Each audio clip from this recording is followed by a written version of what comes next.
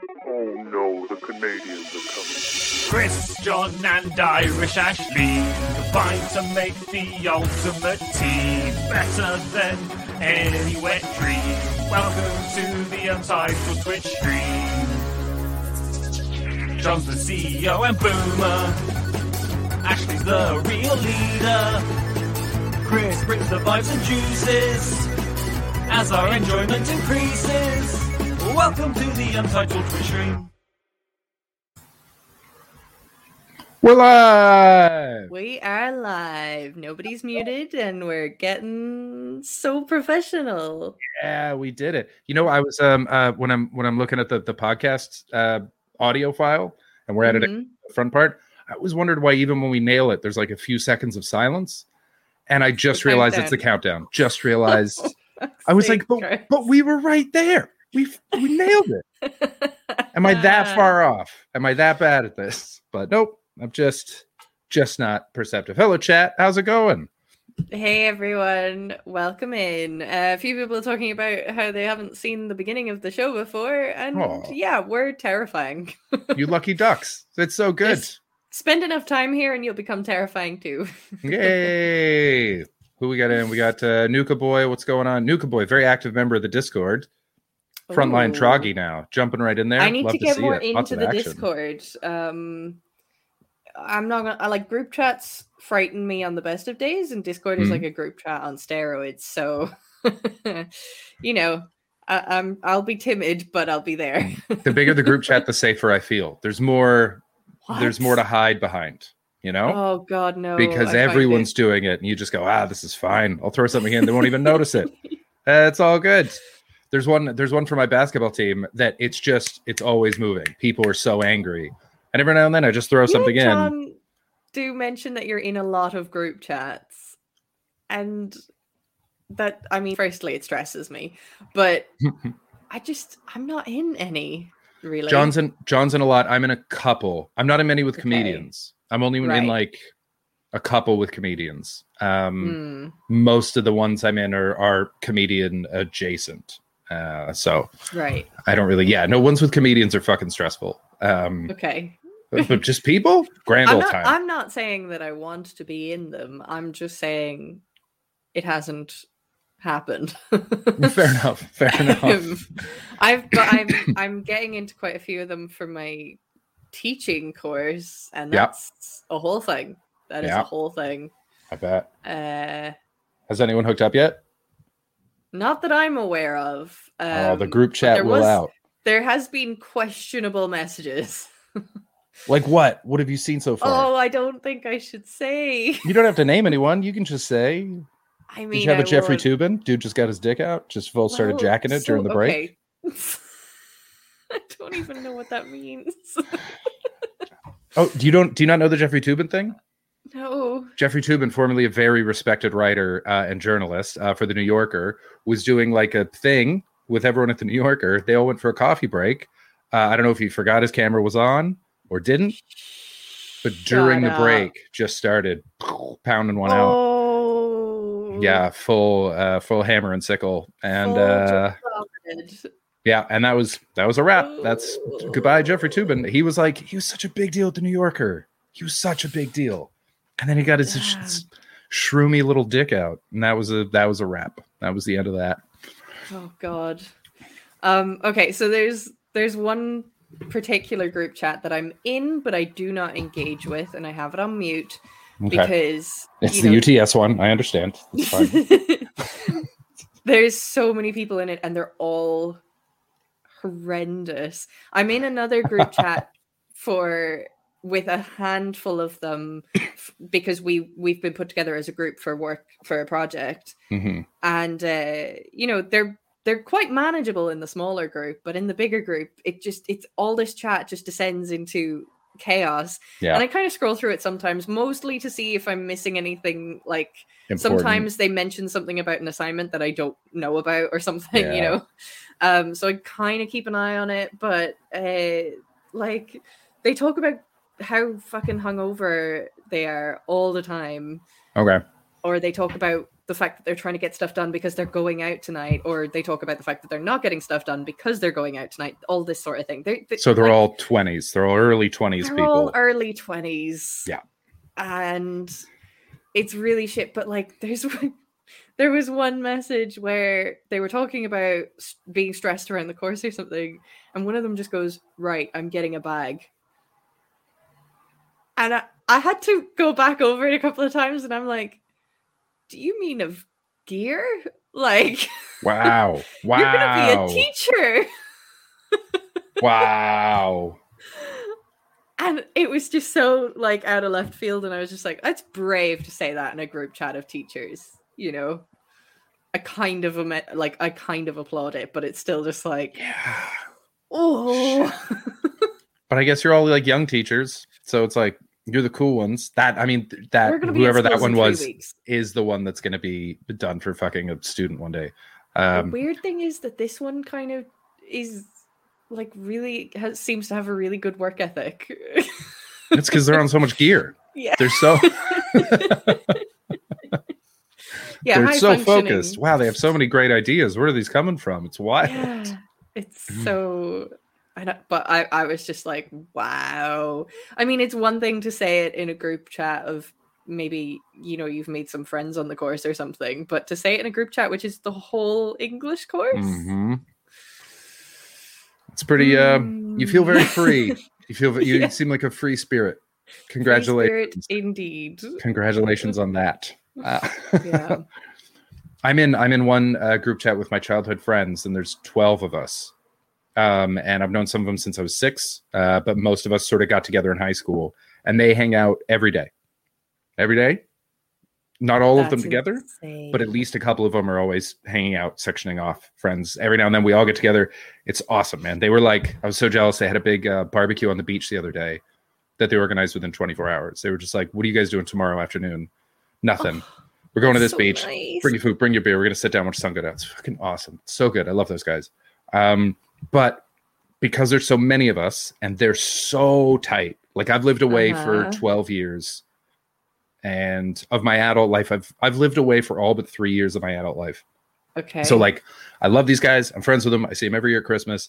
I am not part of that interaction, the day-to-day constant thing. Because it's every now and then I log in and it's like, there are 400 messages in here, guys. Yeah. Some of you have kids. How? Yeah. How have you done this? And they'll tag me, they'll be like, Chris, are you in? And I'm like, for what? I'm not scrolling through this bullshit. No. There's no way I'm reading this nonsense. When you tag me, you be specific. You let me know what the fuck you're talking about. Because I'm not agreeing to go to Mexico with you guys. I'm not doing it. That's so great. I was in one kind of friend group chat with, there's a group of, I want to say like 6 of us that were close enough in school. Oh, hold on. I just want to address Noka Boy here real quick. 400 isn't a lot for teenagers. Every guy in this group is in his late 30s. There's no excuse. It's too many messages. It's too many messages. I'm sorry, you were saying? No, that's okay. I agree with everything you just said. Yeah, so I actually set up this group because we were all around I think it was like the last summer before a lot of us were kind of heading off to various things. A romantic time. It wasn't the first year after we left school, but it was one of the 2 after that, I think. And we all happened to be kind of still around or had come back or something. Anyway, we were all around trying to keep in touch and hang out. And I ended up leaving the group chat, even though I set it up. Oh, wow. Was it poisonous or was it just a lot? It was poisonous. Okay. It was, yeah, it wasn't great. And now, like, I got kind of edged out of our friend group in a weird way. Oh no. Yeah. Ashley, did you tweet about them? Did you do this again? I didn't tweet about them. But did you write an article in the Times? My poisonous friends. They are toxic. These are their first and last names and their places of business. Yeah. Oh, I'm sorry to hear that. No, I mean, it's fine. It happens with illness. I know that's kind of shitty, but you just kind of find that people either want to be in your life or they really, really don't. Yeah. So, you know, I think that's most of it. But yeah, I keep in touch with one of them. And then I was the only person out of the friend group from school that didn't get invited to one of the girls' weddings. Oh, wow. Yeah. And it was Damn. it was one of those things where I didn't expect to be invited because I've not been in touch with this girl. Like, really, it didn't bother me that I wasn't invited. But it was one of those things where it was weirder. Some of the people that she did invite over me. Yeah. You know, it was like a couple of people where I was like, you didn't even like that person, but I get that it looks good for you to have them at your wedding. Oh yeah, some people do have status guests. That's that's a real thing. Especially at comedian weddings. I remember people being like, when we got married, because we got married during the Fringe. Yeah. And people were like, oh, so, you know, who we got coming? I was like, my friends? Only 30 people are coming. That's it. We're doing a very small thing. It was like just my friends. I'm not going to release a press release. A PR person was begging me to release a press release. What? They wanted it so bad. And I was like, fuck you. And a friend of mine was like, do my podcast on your wedding day. I was like, fuck yourself. What? Go fuck yourself. No. Do my podcast on your wedding day. Yeah. Get she was in like, the fucking seat. She was like, that would be such an interesting episode. And I was like, get the fuck out of here. I need to know who that is. It's kind of fun because I have like a reason. Well, no, not really anymore. There was, for a little while, I had a reason to really dislike her, but that's sort of been taken away. Okay. But I actually I get along with her, but it's always nice when someone does something like that to be like, and I know this about you and fuck you. Yeah. That's a really shitty thing to do. Yeah, which she didn't push it. She just got amped about it, and she was thinking about her show. Even as but an I was idea, like, that's no, shit. Get the fuck out of here. Hey, Goliath baby, what's going on? That's so weird. It was so fucking strange. My favorite thing about group chats is I hear about, because I'm a straight white guy. There are certain chats that I'm not welcome in, which I totally understand. It's not for us. But I have a bunch of friends that are in all those groups who tell you, and they report back without me asking. I'm never like, ooh, what's going on in these? They're just like, you will not fucking believe.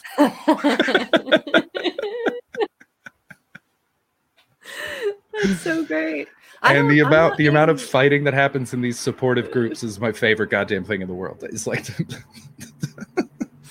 I'm not in any of those particular ones. I'm in a group chat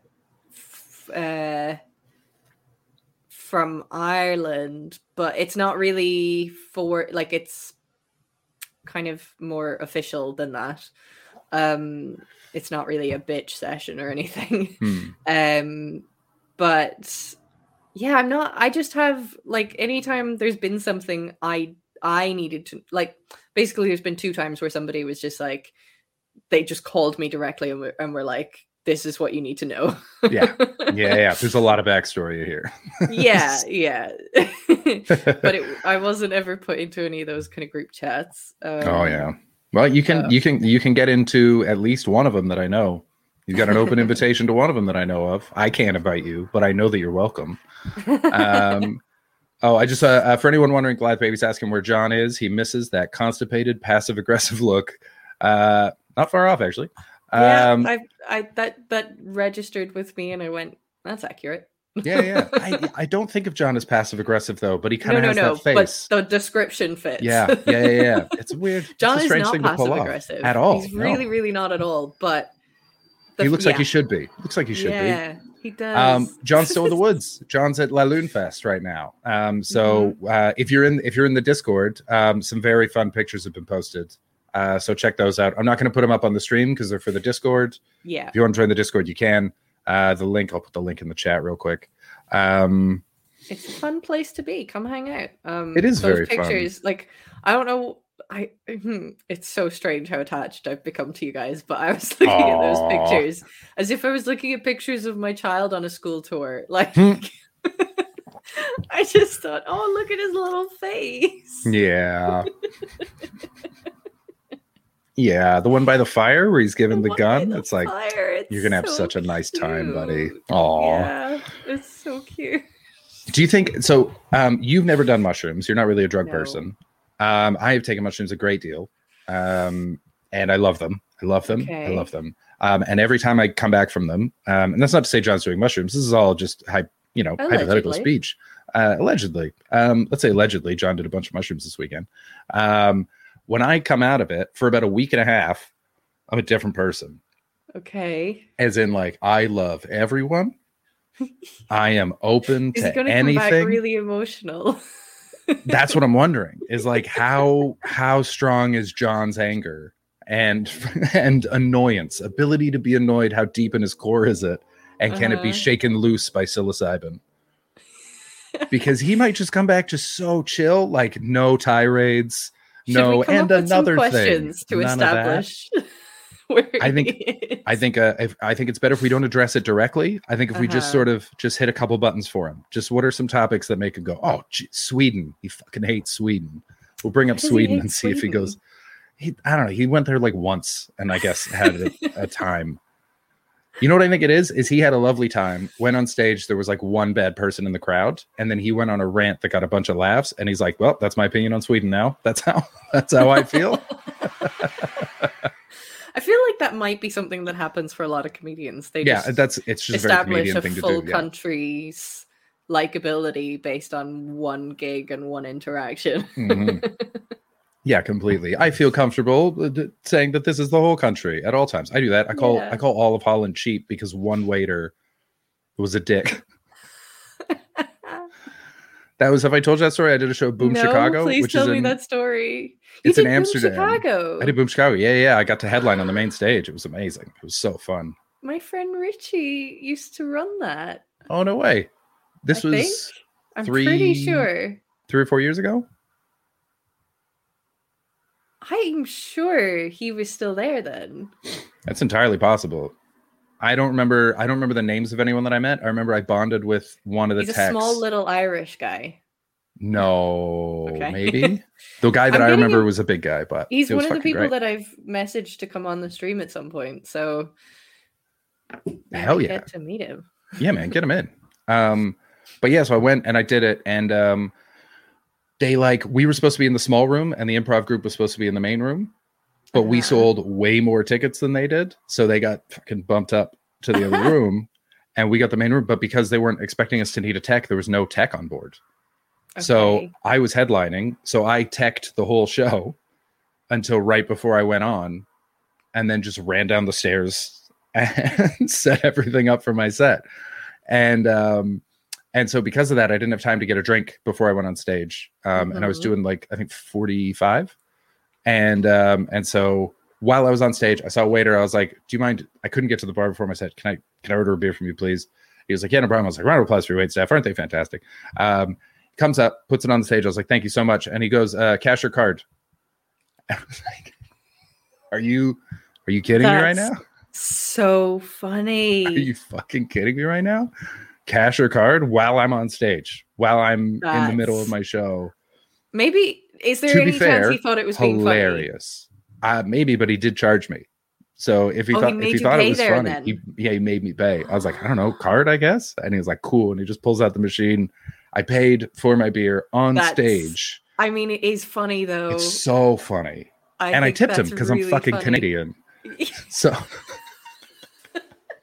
you just ruined my set, but here's your tip. I had a great time. I did 10 minutes on it. It was fun, but it was fucking like, I've never seen anything. Now, whenever I go back to Holland, I'm always like, you cheap motherfuckers. You goddamn. That's really funny. I've only gigged in Ireland and in Scotland. I haven't even done a gig down in England yet. Absolutely insane. I know. Absolutely I was ridiculous. booked to go to Iceland last year. Yeah. I was doing the Reykjavik Fringe. I was very excited about that. I was getting to do 2 shows in the Secret Cellar. And I was really looking forward to that because it was going to be in a different country. But also, I kept hearing that apparently Iceland has pretty dark humor. And so I really felt like I was going to do well there. I just sort of had this feeling, you know? Yeah. Even though I'd never been to the country before, I just thought, this might be my people. Yeah, I get that. So I was really looking forward to that, but obviously it did not happen. That's But I'm such a dead shame. keen. I am dead keen to go to America now. I really want to go and gig in places in America. New York, Chicago, LA. Yeah, me too. I'll meet you out there. Yeah. I can't wait. I'm gonna be down in New York a lot come the new year. So that's exciting. Yeah, I'm gonna be down there as much as I possibly can because that's all I want. That's all I want. I just want to be a New York comic. I want to be running around and doing 5 shows a night, jumping into taxis, just being like, "Oh, hi, person I've been a fan of for 15 years. Gotta go. Got another show." That's the dream, baby. I want it so bad. Oh, that is cool. Oh, this is nice. Torgreed says, I've got a you don't have to tip training course for Canadians. Payment in advance, gratuity included.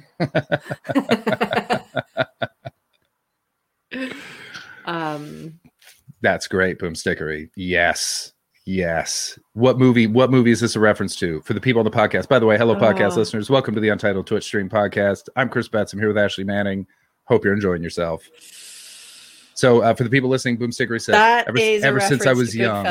It is. Yes. Ever since I was young, I knew I wanted to be a New York comic. Yes. Google it. Oh my God, Ashley. Did anyone say it in the chat? I'm just double checking. You can never give me any shit ever again because I got that. I'm going to give you so much shit forever at all times. But I got that one. You did get that one, and I'm very impressed. John's going to be very upset and very excited about it. In fact, can someone please clip that and just send it straight to John? Just send it straight to him. I hope he's going to want to know. Looks at it while he's kind of allegedly. New name of the podcast, Ashley Knows Films. We're changing the show. Ashley Knows Films. Oh, we need to change the background, by the way, because over your head it says starting soon. I just realized that the other day. Oh, yeah. Yeah. Also, I've changed my Twitch handle that's over your head. Very funny. So. Oh, fair enough. Yeah. Yeah, we'll just use a brick wall for this one. That'll be fine. Yeah. Yeah, I want to be a New York comic so bad. I'm so happy I got that. I'm very shocked. I love that film, though. I actually love that film. That film, it's such a good film. It's incredible. I think about it every time I chop garlic. Yes, right? Every single time. Every single time. I'm like, why am I not as good as that felon in prison? Yeah, why can't I make it so thin? And I always think so thin. I didn't even have a proper knife. Like it dissolves in the sauce. I think he says something like that. And it's like, oh, I want that. Oh, I want that so fucking bad. It turns to liquid. I think he says something like it liquefies. Yeah. So I can't remember I'm going to have to rewatch. Darn, now I have to rewatch Goodfellas. What a shame. I don't want to watch that now too. Oh God, it's so good. I was really old when I got around to watching it. And I was immediately struck by like, why have I not been watching this for years? This is this is so up my street. And you know what it is? It's not trying to be the film that it is. Does that make sense? Please elaborate. Like, so many gangster films are trying to be Goodfellas or The Godfather. To be fair, the Goodfellas could not be another gangster film because it came basically The Godfather was the only great one beforehand. So it was that's hard. But it wasn't even trying to be what it ended up being. I don't as in it wasn't posing. It just is what it is. Yeah. Yeah. Just was good. And also it's a weird one because I've got a lot of friends that went to film school and they were saying that every person that goes through film school starts with, I want to make Goodfellas. Oh, sometimes switches? What's that? Can we have a segment where we vaguely explain films and Ashley guesses them? Like a man's son is stolen from him and he hunts him down with the help of a mentally challenged friend. That would be Finding Nemo. No, it's Point Break. Ashley, come on. You know this. Shut up, Chris. It's Finding Nemo. Finding Nemo, most owned DVD. In the world? Yeah. That's... DVD. Still, that's surprising, though. Even in terms of like kids' movies. Was there a global DVD sale on Finding Nemo that no one told me about?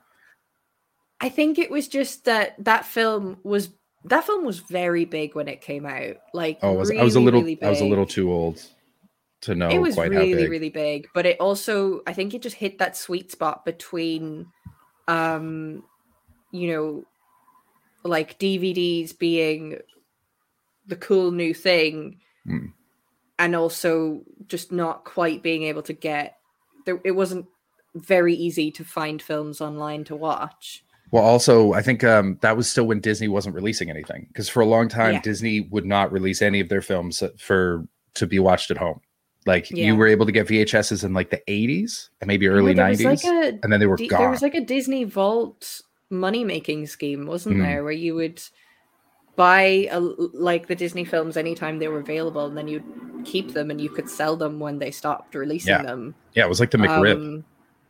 Guess how many times I've Googled how to make money quickly. How many times have you fallen on Beanie Babies? How many did you grow up with that? I've come across the Beanie Babies a few times. I had Beanie Babies as a kid, but nothing that was worth anything. I have one thing that I'm sitting on that might pay off, and that is a very early edition of a Harry Potter book. Oh yeah, you were saying that. It's like a second edition. It's not first edition, but it's second print run. Yeah. And it's copyrighted to Joanne Rowling, which was a mistake. Oh. So the last time I checked in on it, it was worth over £400. Nice. But I just have it in like a box away from sunlight and dust. Yeah. Yeah. It's in pretty good condition, so nice. Have I shown you mine? No. Wouldn't it be crazy if I pulled a Jeffrey Toobin right now? I was apprehensive. The way you said it, he had this tonality, didn't he? The TERF right wing will probably pay top dollar for that now. Yeah, I'm trying to ascertain whether or not JK's TERFdom is increasing or decreasing the value of the book.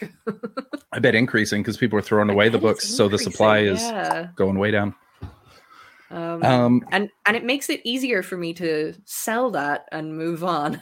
Yeah, right. Rather than it being something really valuable. Yeah. I have a really nice illustrated version of the first book as well. I like Harry Potter. I know JK's gone down the shitter, but you know what? It's grown beyond her now. Death of the author and all that. Yeah. So what are you? So mine is this guy Pete Rose. Is that a baseball? It's a baseball. And what it is this guy Pete Rose. He was one of the best players of all time.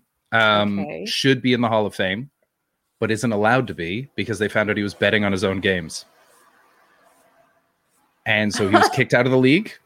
Never allowed to be. Should absolutely be like with a bullet Hall of Famer. He was incredible. Never copped to it. Betting on his own games. He was betting on his own games. He said he always bet on himself, but can't bet on your own games, bud. And so he never admitted it. Never admitted that he did it. He always said he was set up. But there was a run of balls, 303 to be precise, that he signed for some friends as a joke that say, "I'm sorry, I bet on baseball." And it's his only confession. Oh my God. So I have that. I don't think, it used to be worth a lot more. And then what happened was he got very mad that his friends sold them. And so he just signed a bunch of other balls just to try to like flood the market, lower the price kind of thing. But I mean, this is part of the original run. It's a pretty cool thing. So, I mean, that's even if I don't make money off it, it's really fucking cool. Yeah, that is really cool. But also it's a nice little collector's item. We'll see. It's a fun way for somebody to ruin their career as well. Like, so many people end up being pedophiles or so something really, really horrendous to society. Whereas he's just being a bit cheeky, isn't he? Yeah, and there's a big debate right now because I don't know if you definitely didn't watch baseball in the late 90s, early 2000s. It was steroid palooza. It was people were breaking every record all the time. Let me pull up a couple pictures of some of these guys. Mark McGwire, Sammy Sosa, and Barry Bonds are the three guys. And they were just crushing home runs, absolutely destroying them. Is it this one? Is that big enough? Will we be able to see that? No. And it was called like, people were so fucking mad about it. They had a Senate hearing about baseball players taking steroids. That's how angry everyone was about it. And so, crazy. But all these guys are going to get into the Hall of Fame. Yeah. They're all going to get into the Hall of Fame, even though they full just cheated. He didn't cheat. He just put some money on a game, you know? But it was the thing of, if you're cheating to win, fair enough. But cheating to lose, get the fuck out of here. It's not overtly stated, but that's the impression that I get. Whereas, like, if you lose on purpose, you're a real piece of shit. Winner's going to win, though. You know, what are you going to do? You got to, you know, that how do you second place is first loser, you know? Okay.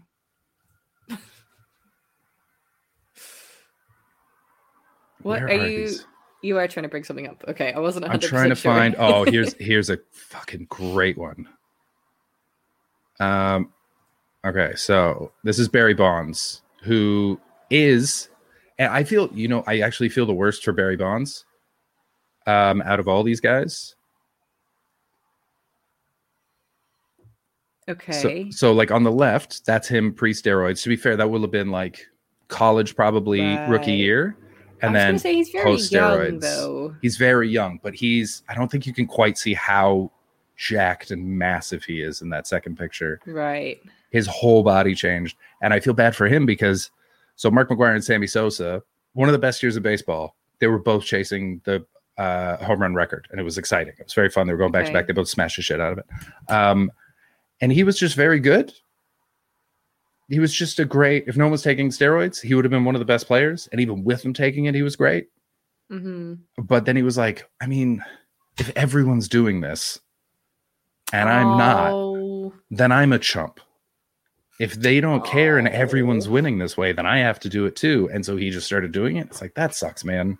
That's really sucks for him. Because he was so fucking good. He was so good. Oh, that's really shitty. Yeah. Yeah. Oh, I do feel bad for him. I get that.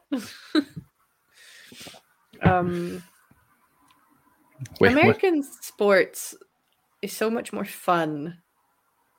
Or not necessarily American, but you know, that side of the ocean. It's a lot more fun than in the what way? Sports over here. I don't know, the sports over here, I'm just like, oh, you're all arseholes. Whereas, you know, so I mean, obviously my only experience of American sports is very television based. I mean, that's kind of my only experience of most sports, to be fair. To be fair, that's everyone's. You never get close to these guys. It's always at a distance. Yeah. But like, I don't know. When I was a kid, I always thought baseball games looked really fun. They are not. I absolutely, I love them. And even I have to be like, this is boring. Okay, yeah, that's for sure. Like all of the stadium. What's that song? I don't remember what it's called, but there's like that iconic song that's associated with a baseball stadium. Oh, I immediately thought of the hockey one, but I know exactly what you're talking about. Because there's a hockey one that goes, "Hello up there, we're on the air. It's hockey night tonight. Take me out to the ball game. Thank you, Kimmers." And Blaze It. I don't know why I could only hear the hockey one. Either. No, that's not it. Oh, that's the baseball song. That's okay. Then what am I getting mixed up with? I have no idea. Is it Gary Glitter? No. Is it da-na-na-na? Hey, da-na-na-na. Is it that? No, it's not that. What's the song? Oh, it's, you know what I bet it is. Hold on, I'll find it. I can't think of it. I remember it playing in one of the Rugrats movies. Yeah, I've got it here. There's it's like on an organ or something.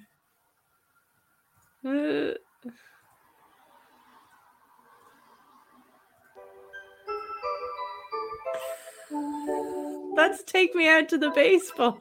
No, here we go. Okay. Well, Mr. Burns had done it. The power plant had won it. Is this going to get us taken down off YouTube again? Yeah, probably. Like Socia's tragic. Does that say Hank Azaria? Yeah, he did voices. While He did a bunch of Wavehearts voices lay on unconscious on Simpsons. the barroom top. We're talking softball. From Maine to San Diego, talking softball. Mattingly and Canseco, King Griffey's grotesquely swollen jaw. This is not at all Steve what I was Saxon is looking running for. with the law. This is definitely the song you meant. Talking Homer, I'm gonna find it. Ozzy and the Straw.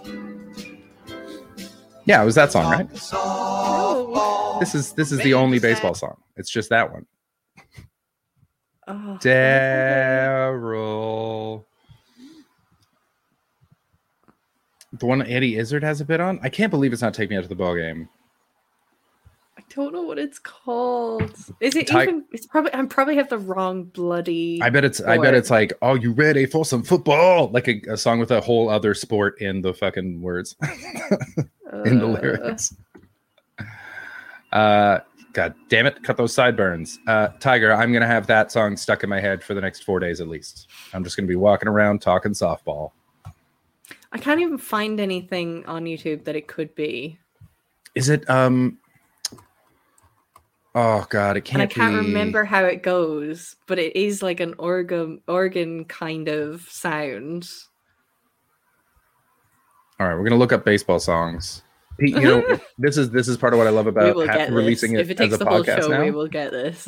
It's so funny that this is a podcast now as well, because like at least in the chat we can see them yelling the answer at us, but somewhere someone is listening to this being like, "You dumb fucks." It's clearly this.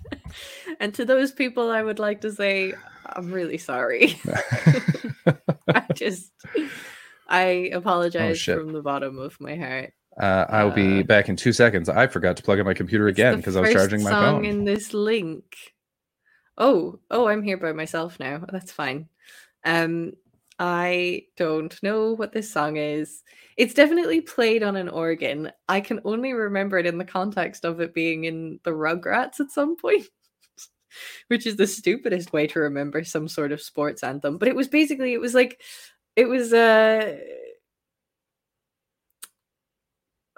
I'm going insane. What is it? What is it? I don't know. Chris Ashley, it's the first song in this link, guys. This guy's link. I feel like you're all a bunch of liars. It's not Take Me Out to the Ball Game. All Star by Smash Mouth. It's not that either. Is it Charge? Is that what it's called? Lots of people are shouting Charge in the chat. Okay, we got is it Center Field by John Fogerty? I don't know how that goes. Is it The Greatest by Kenny Rogers? No idea. Okay, put these songs on in your headphones, because if we broadcast them over the thing, we will lose our YouTube channel. Yeah. So unfortunately, we can't listen to it. Is it Point Break? Oh my God, I've got it. I've got Point it. Break. What is it? What's it called? I think it's Charge. It's Charge? Okay, we can't play it for obvious reasons. Is it Sweet Caroline? Torgrade says Sweet Caroline. Doodle-doo-doo-doo, Charge. That one? Yeah. Shut up. You think that's a song? You think that's a whole song? Is it not? It's literally just doodle-doo-doo-doo, Charge. Is that all it is? That's the whole fucking song. It just gets faster. Yeah, the thing where it goes, okay, I'm sorry. Oh my God. My Name is Ruin. Everything in a Diamond is an organ song. They play every song on the organ. I've heard Pharrell songs on organs at baseball diamonds. It's Charge. I can't believe that's so stupid. I can't believe it took us this long to get to it. Absolutely ridiculous. If anyone wants to hear Charge, I'm sure you can find it on Spotify. I that's appreciate great. the support, Kimmers. Oh.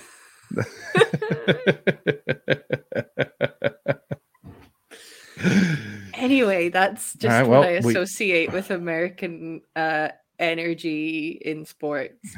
Well, at least, I mean, we know our raid message now, so that's good. Yeah. That's so funny. I mean, they do it's pageantry over there, where it's not at all in the UK. In the UK, it's very much like, we're here to sports time and we'll sing our little songs and fight each other, but we won't have any pageantry. All right.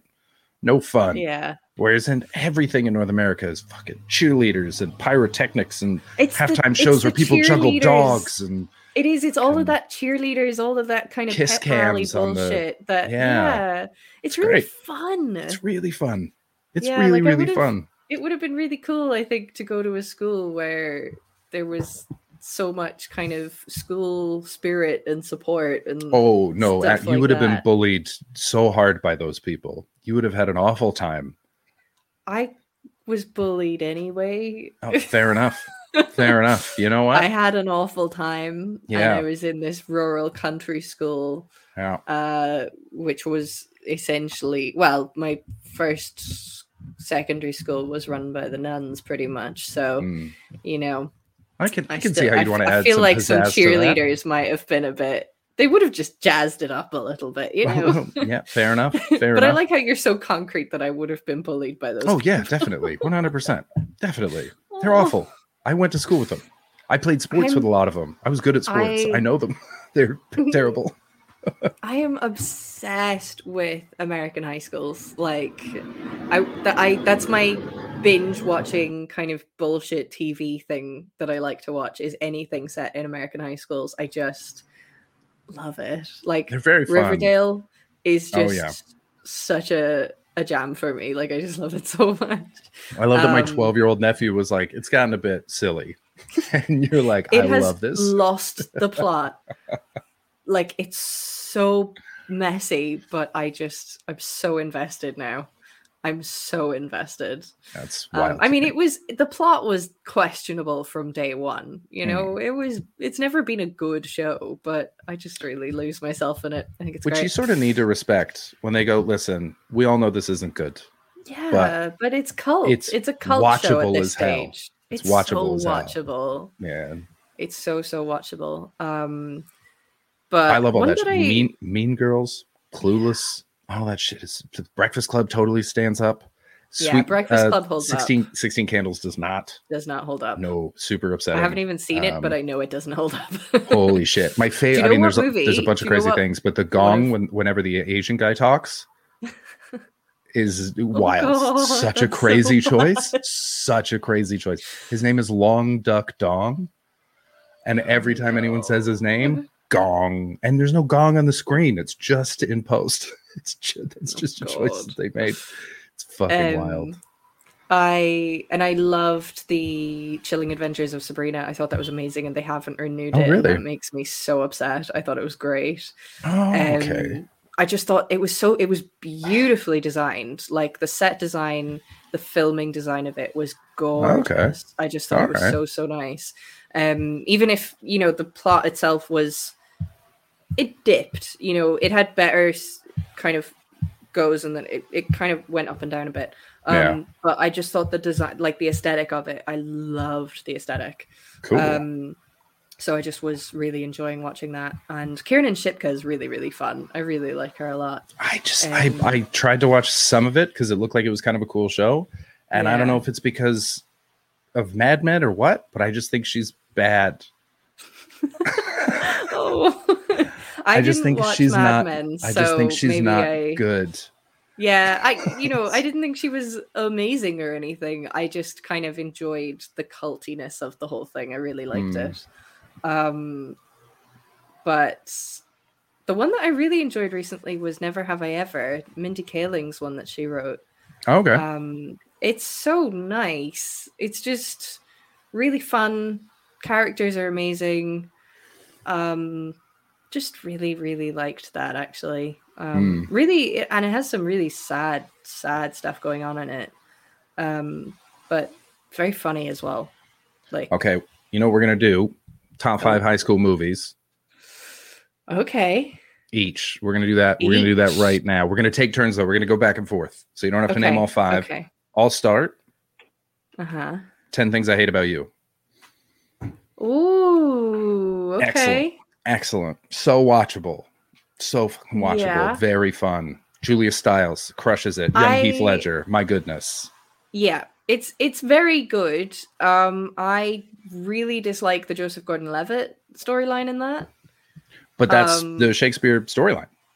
I know it's the storyline. It's Taming the Shrew. So you can't get rid of it. That's the. I know you can't get rid of it. Yeah. But I think they played it off in a creepy way. It's a creepy story.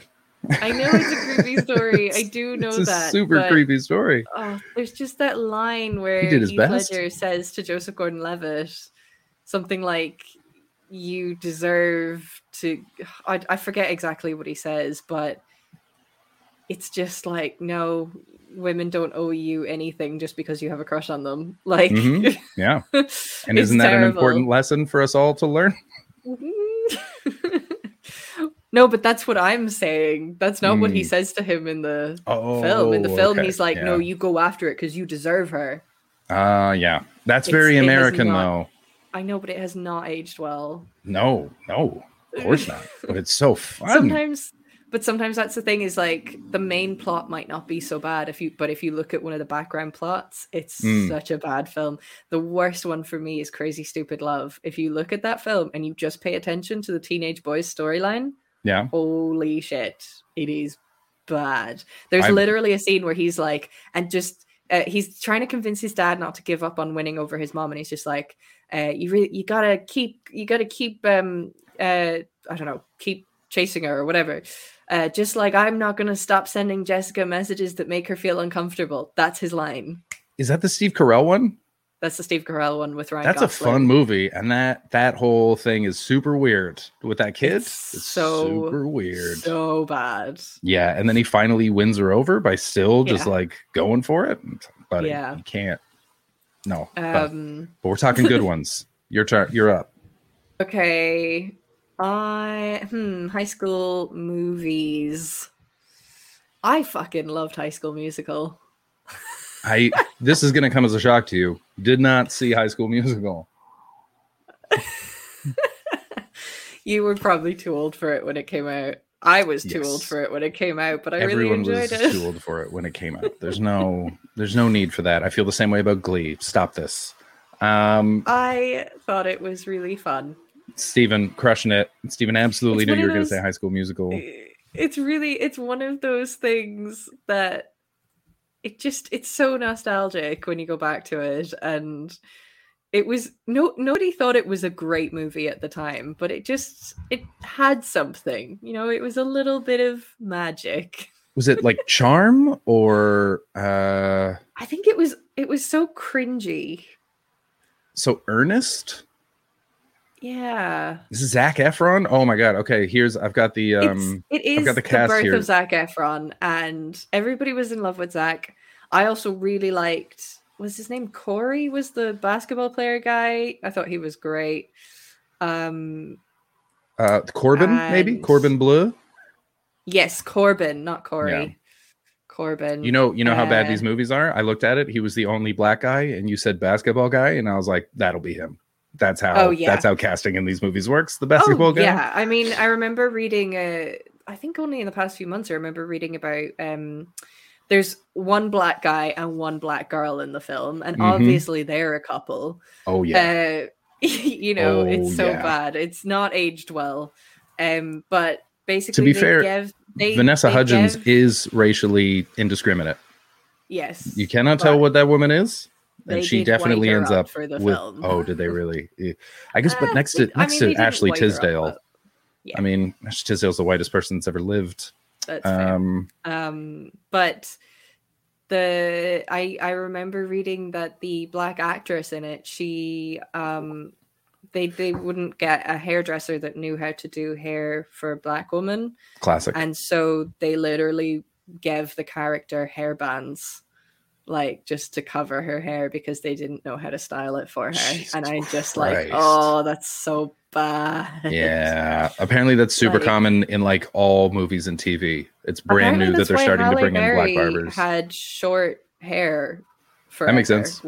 Because she was just like, no film knows how to do my hair. They never would hire black hairdressers. Yeah, and you're just like, God, it's so shit. But the songs, the songs in it were just so funky and fun. Kimmers had an opposite experience. Kimmers says, I used to be a beauty therapist and we did princess parties on weekends in the salon for little girls. I listen to that fucking album on repeat and it makes me want to pull out my eyes. That's fair. That is fair. I so wish that we wouldn't lose our goddamn YouTube channel because I just want to play that one of the songs off it now. Just the mischief in me is like with this song. Yeah, that is fair. A lot of Zac Efron hate going on. Okay. Your second high school movie. Okay. So I said 10 things I hate about you. Mm-hmm. Next is, you know what? Clueless. Okay. Another classic adaptation. It's Emma, right? Clueless. Very fun. A little weird that she ends up with her stepbrother. Foreshadowing of porn to come. It. What? Yeah, It's I know. so it's one of those ones I good. really should have seen, but I haven't. Paul Rudd plays the love interest. Her brother, basically, but not by blood. It's a Royal Tenenbaum situation. But not adopted, married into the family. And Paul Rudd looks exactly the same. Exactly the same. Oh, it's Paul Rudd hasn't aged in like terrifying. 30 years. Yeah. He's super funny in it.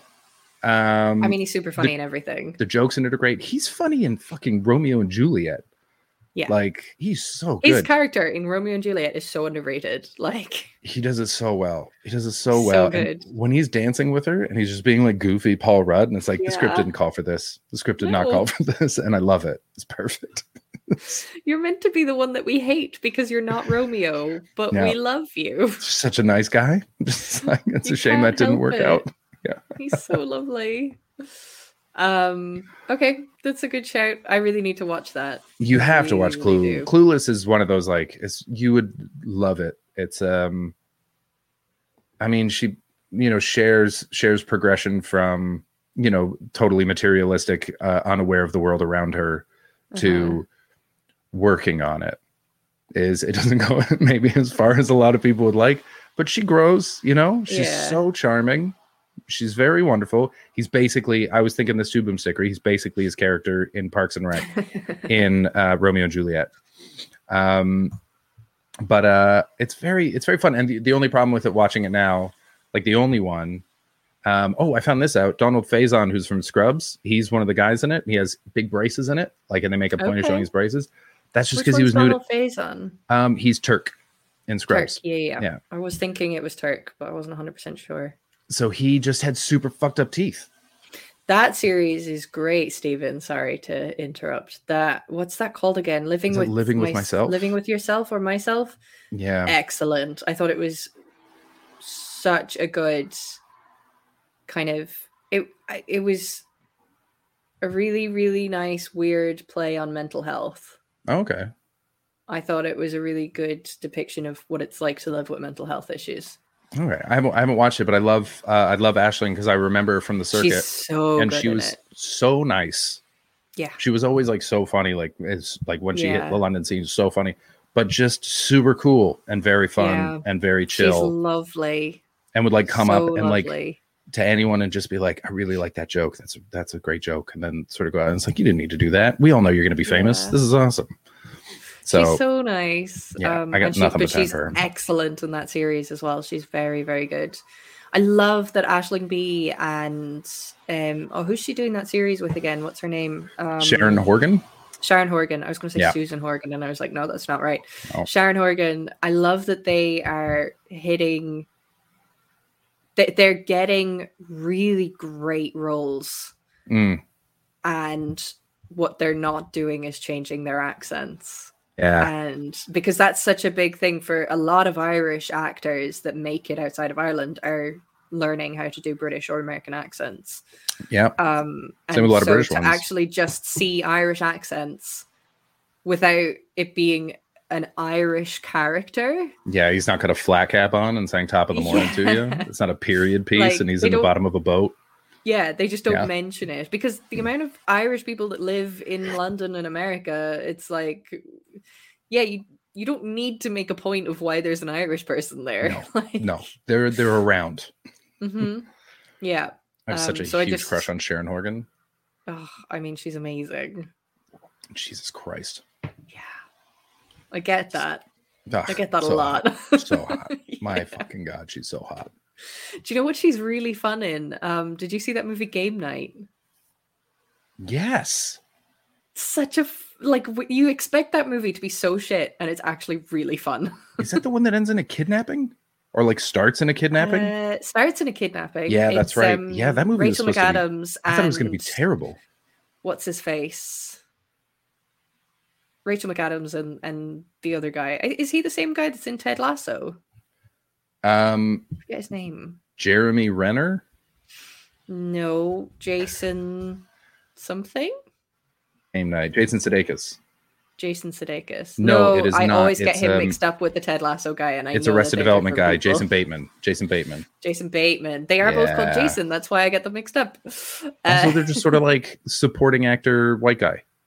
Yeah. They're both leads now, I guess, but to me, they're both like Yeah. supporting actor white guy. Like neither of them. Yeah. It's like, yeah, it's got to be an ensemble cast. You know what I'm saying? Never mind. Paul Rudd, Sharon Horgan is ageless. Yeah, she's phenomenal. She's so good. Aisling B's series with her as well. I know I just mentioned it briefly, but it's worth coming back to reiterate that is amazing. What's it Did you called? watch that? This Way Up. No, I haven't watched it yet. Oh, so good. Really worth watching that. I think there's a series 2 on its way, if it's not out already. Could be out already. Okay. And Chris O'Dowd, I didn't see the Starling, but I did like that he was Irish in Bridesmaids even. Like, that's that was new. a big push. Yeah, that's coming okay. out with Melissa McCarthy. Oh, cool. It looks I very like Chris beautiful O'Dowd a and lot. very sad. Oh, I think I've seen the ad for that. Yes, they lose a baby or something. Yeah, and he loses his Yeah. mind. Yeah. Yeah. Yeah, that looks sad. I like Chris O'Dowd a lot.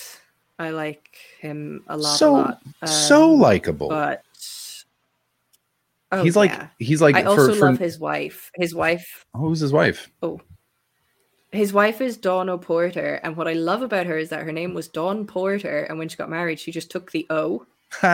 That's great. I love it so much. But she's an excellent author. If anybody's looking for a good book to read, The Cows is excellent. Okay. It's like she writes fiction, but she like that particular book anyway is like reading it. You would swear she's a stand-up to read it. It's so funny. Okay. It's really, really funny, and it's really creative with how funny it is. Like nice. You don't expect what happens in it to happen, and it's really, really good. So The Cows, if anybody wants a good book recommendation, that is what I recommend. It's brilliant. Okay. Next high school movie. Next I said Clueless. Movie. You're up. You said Clueless. I am going to say Juno. Nice. Good one. Ooh, that's strong. Damn. Yeah, I think I won the game. There's more to go. I know, we have 3 that's more. That's a real each, good one. But yes, it's a good movie. Shit, I forgot about Juno. That soundtrack is incredible. Like that. Oh, best soundtrack. I think I must have listened to that soundtrack on repeat when it came out. Like, oh yeah, for sure. Such a beautiful soundtrack.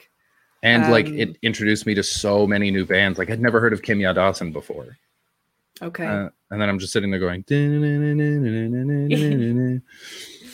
Yeah, that's a fun high school movie. Yeah, absolutely. Like, what an incredible fucking movie. I feel like I think it aged pretty well. Mean Girls is just implied. Nobody needs to mention Mean Girls. We might. We'll see. We'll see if we run out of anything. Yeah. Juno is great. Yeah, Juno's so good. Have you watched it recently? I haven't watched it since it came out. I watched it once, absolutely adored it, and haven't gone back. And I keep meaning to. I've seen it a few times, but not for a few years. Okay. I feel like I've watched it since I moved to Scotland. But maybe I didn't. I'm not 100% sure, but maybe within the past 5 years. Lovely movie. I assume it totally stands up, and I love that like J.K. Simmons is in it and Bill Hader's in it, and yeah, it has a huge cast, incredible cast. Like everyone in it's so funny. Jennifer Garner is in it. She's the mother, and is she? Oh shit, I forgot about that. Well, she's the mother that's going to adopt the baby, and oh yeah, that Jason Bateman guy. He's the father. I just remembered the that scene. It made me laugh because I'd never seen anything quite like it in movies before, where she's watching the track team run, and it's just their junk just moving around. Yeah, I always remember that scene as well. It's That's very funny. That's so I think it funny.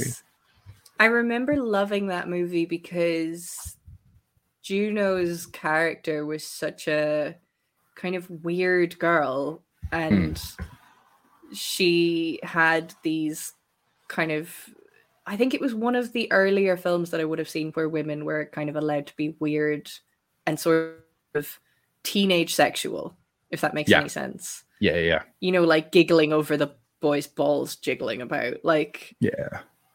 You didn't really get that a lot for girls, you know?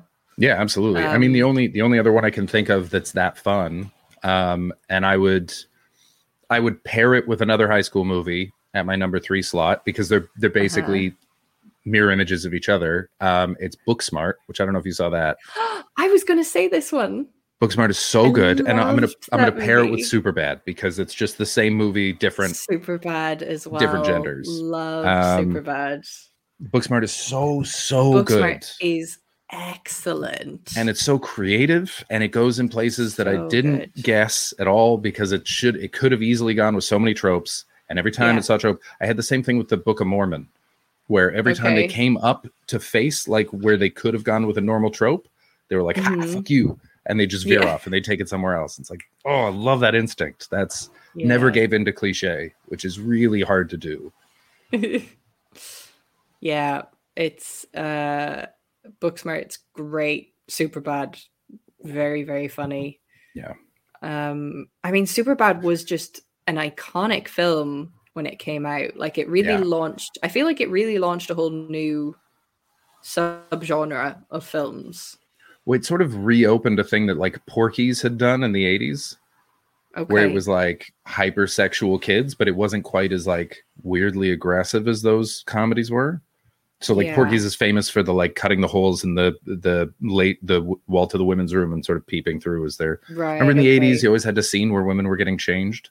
So it was sort of like it was that, but more early 2000s introspective and sort of self-questioning and faking confidence as opposed to everyone acting like they're fucking Jim Belushi, but lives in the same world of like horny boys doing what they can to get it. Yeah. But yeah, it opened the door for a lot of stuff like that. Yeah. American Pie, aged terribly, I think. It's aged terribly, but I think it's still, it's watchable in a nostalgic sense. Yeah, and I don't know that it aged terribly in a sense of like it's very like oh, you can't say that anymore. So much as like the jokes just aren't very good. We just demanded less. Of films. We at the just time. didn't have the high expectations. It's just yeah, I would agree with that. Movie. Like it's not as creepy as you kind of think it might be. Yeah, except for that one thing where they accidentally live broadcasts Shannon and Elizabeth masturbating. That wasn't ideal. Great. But other than that, no. You know. So that you've picked 2 films for your number 3. Well, because they're the same film. It's just mirror images of each other. They're different All right, films, but I'll just say Booksmart. I'll just say Booksmart if you want. If you want Superbad. It's okay. You can have 2. That's fine. It's the same. It's the same film. That's fine. I think. How many more do I have? I have 3 more. You have 3 more. I have 2 more. Okay.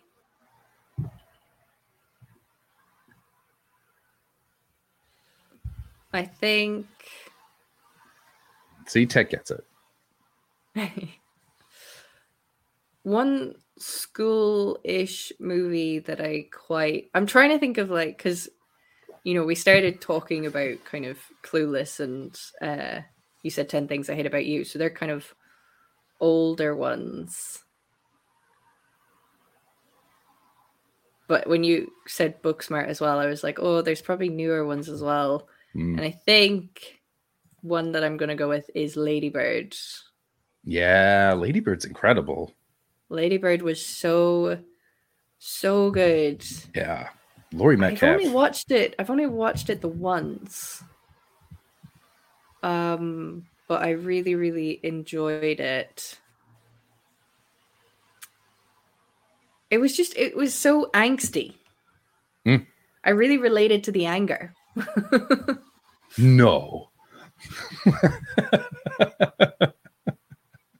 That feels passive aggressive, Christopher. No. Just playful. There's no aggression here. Feigned surprise. It's a fucking great movie. It's so fun. I just think the relationship with her and her mother, it's so tense and it's so angry. Yeah, absolutely. And on both sides, like Laurie Metcalf's character is so angry and justifiably, and Saoirse Ronan is so angry, sometimes justifiably and sometimes because she's a teenager. Yeah. And that's nice too, because that's realistic, because that is who you fucking are. The number of things I look back on when I was a teenager and I'm like, shouldn't have been mad about that at all. That was turns out that was perfectly fine. I'm an asshole. Yeah. The bit at the end though where she's kind of just left and she's is she in New York, I think, and she kind of forget where she ends up. I only saw it she once. Might be in New York. Yeah, maybe. She seems like a New York girl. Once as well. Yeah, I only saw it the once as well, so I'm just trying to remember it. But I just remember the bit where she's like sat outside on some steps or something. And it's just that really profound moment of she's left home and it's really scary. Yeah. God, you finally got what you wanted. Horror movies. People are talking about Scream. Oh yeah, Scream. If I was to pick a horror movie, I would go with I Know What You Did Last Summer. That for me, that's the high school horror movie, because it's so camp and so silly, and still has some nice there's still some moments where you go fuck, god damn it. I haven't seen that many horror movies, to be honest. I've seen really barely any. I don't like horror movies, but I used to like girls that liked horror movies when I was in high school. And so the whole group would show up and you would watch a horror movie. Yeah. I love women who love horror movies. That makes a lot of sense. Yeah. I love them. And I never watch them with them. They were like, you want to watch? I go, no. Steph adores horror movies. Is it a very specific thing where, like, if you... Is it a very specific thing where, like, if a girl says she likes horror movies, you're like, oh, hello? No. And if so, why? It's always it's just an ancillary thing that's always there. It's just a guarantee. It's like burgers always come with a pickle on it. It's just a guarantee. It's just going to be there. If I'm into a woman, she loves horror movies. That's gas. I don't know why. We did not pick Harry Potter. I would not classify Harry Potters as high school movies. Chris and his scary boners. All right.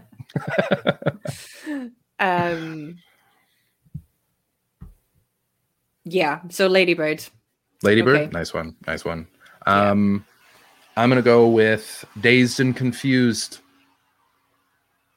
I have not seen that. I think you'd hate it, but it is more accurate of like what it really was to go to high school in America, in North America, than any of the like high drama ones. The high drama ones are what teenagers feel like they're going through. Dazed and Confused is what they are going through. Yeah, Matthew McConaughey's in it, and he's got that that great line, the classic. That's what I love about these high school girls. I keep getting older, they stay the same age. Oh no, that's terrible. Yeah, you're right. I would absolutely hate that. There's a young Ben Affleck in it. Oh my god, I can't believe I haven't said this movie. Sorry, you finished talking about Dazed and Confused, and then I know what my next movie is. I think you should. There are parts of it that are fucking great. And it might be one of those films that I kind of get a kick out of watching because of how much I hate it. I think you will, and it's very nostalgic, and you'll also love some of the characters, and you'll hate other ones. Okay. Because it's sort of it's a movie about power dynamics within a small town high school, basically, but it's like a light comedy. But it's like jocks and nerds, and then people that get high who sort of ride the wave in between them, and it's just very fun and pointless. And who made it? It's not a fucking Linklater movie, is it? Let me I gotta look it up. It is Linklater. It is Linklater. Yeah. So it's like, it's well told. It's well shot. There's one actor that I can't fucking stand, and I want to punch him in the face every time he's on screen. To this day, I would punch this child. He's a child in the movie, and he's so bad. I want to. But chat, you've watched it. The kid with the long hair, the one who's one of the main characters in the movie, right in the kisser. This kid is terrible. I hate him. I hope he never acted again. Is it Wiley Wiggins? Ben Affleck is also pretty bad in it, but he plays a bully pretty effectively. That's because he's a real life bully. Who does get some comeuppance. But everybody's really shipping Ben Affleck and J-Lo at the moment, and I'm just like, no, he's a bad person. That sounds probable. I don't know much about the guy, but if I had to guess, yeah, I'd put my money on that. His brother is like a proper aggressor. Yeah. Won an Oscar. Yeah. I think it was just before Me Too. And so everybody just went, It's just, there's something about the two of them that I'm just like, oh, you're really benefiting from the world. I watched a film with Ben Affleck. Like, so many films with Ben Affleck in them are just so tone deaf. And I feel like that's all down to him. That sounds right. I watched a film with him not too long ago called The Accountant, where he's pretending to be an autistic person, and I'm just like, oh, this is terrible. Who the fuck was I talking about? The Accountant with recently, and that is one of the wildest pieces of casting. But the whole storyline is horrendous. Oh, I never watched it. I just knew that it was about this genius accountant, and fucking Ben Affleck plays him. It's so weird. So weird. Oh, Sometimes Twitches. Easy A, great movie. Easy A, absolutely excellent. Great movie. But excellent. The film that I am putting in before I run out of my top 5. This is definitely not my top 5, actually. This is just the top 5 films I've thought of on the spot right now. Well, I mean, they've been great.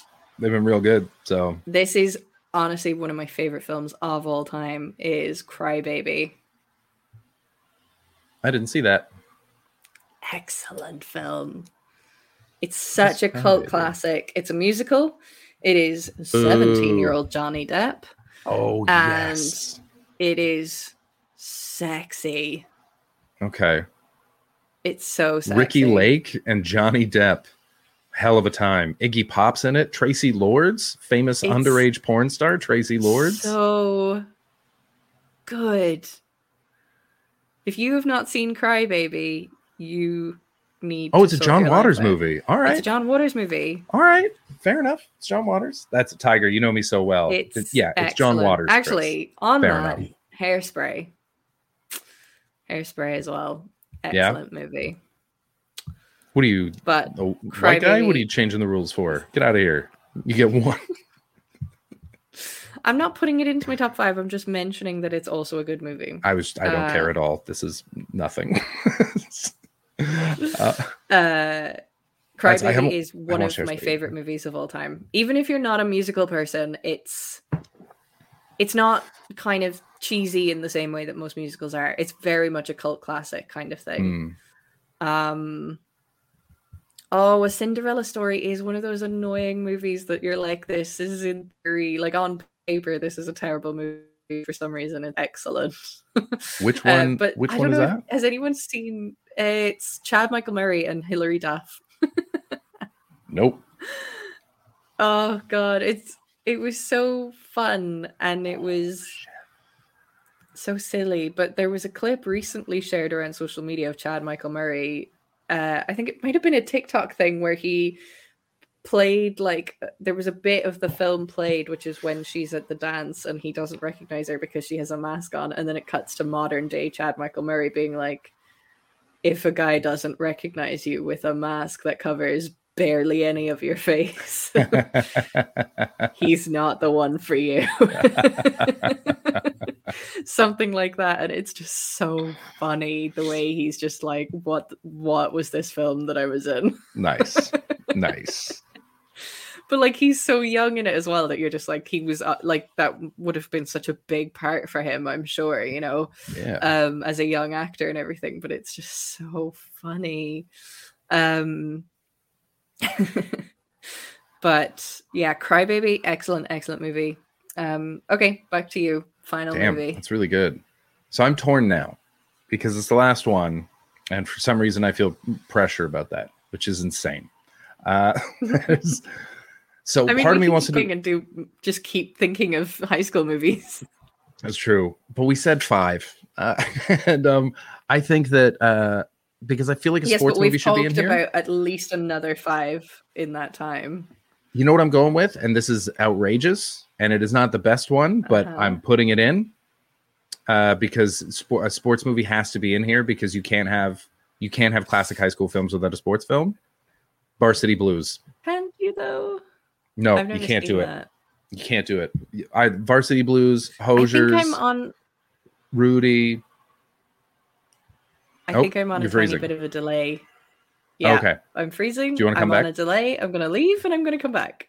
All right. I'm going to talk about Varsity Blues. Varsity Blues, James Van Der Beek in gigantic jeans. John Voight playing the asshole that he really is inside. Billy Bob. Come on, man. Billy Bob. Fucking Scott Conn, a young Scott Conn stealing a cop car.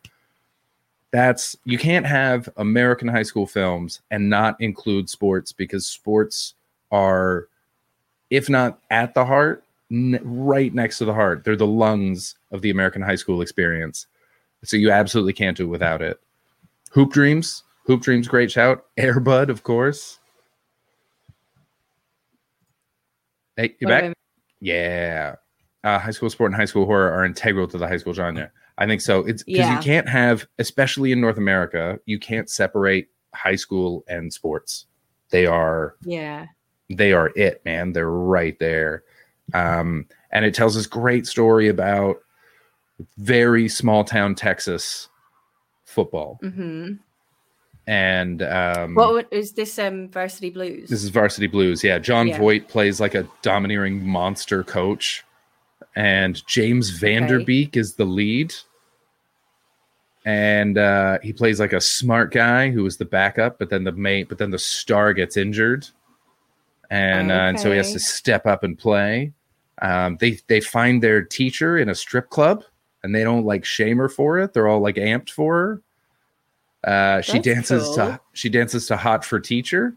I think you would. It's fucking great.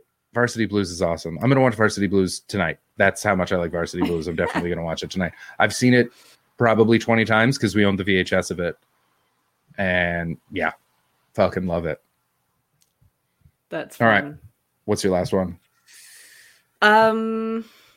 I kind of want to like come up with a new one that we haven't talked about, but I think it would be amiss to not say Mean Girls. Yeah, I was thinking the same thing about Breakfast Club. Like I should have said Breakfast Club. But I also wanted to say Breakfast Club and Mean Girls until I thought of Crybaby. Yeah. Breakfast Club is just, it's great. But yeah, I'm going to close out my selection with Mean Girls.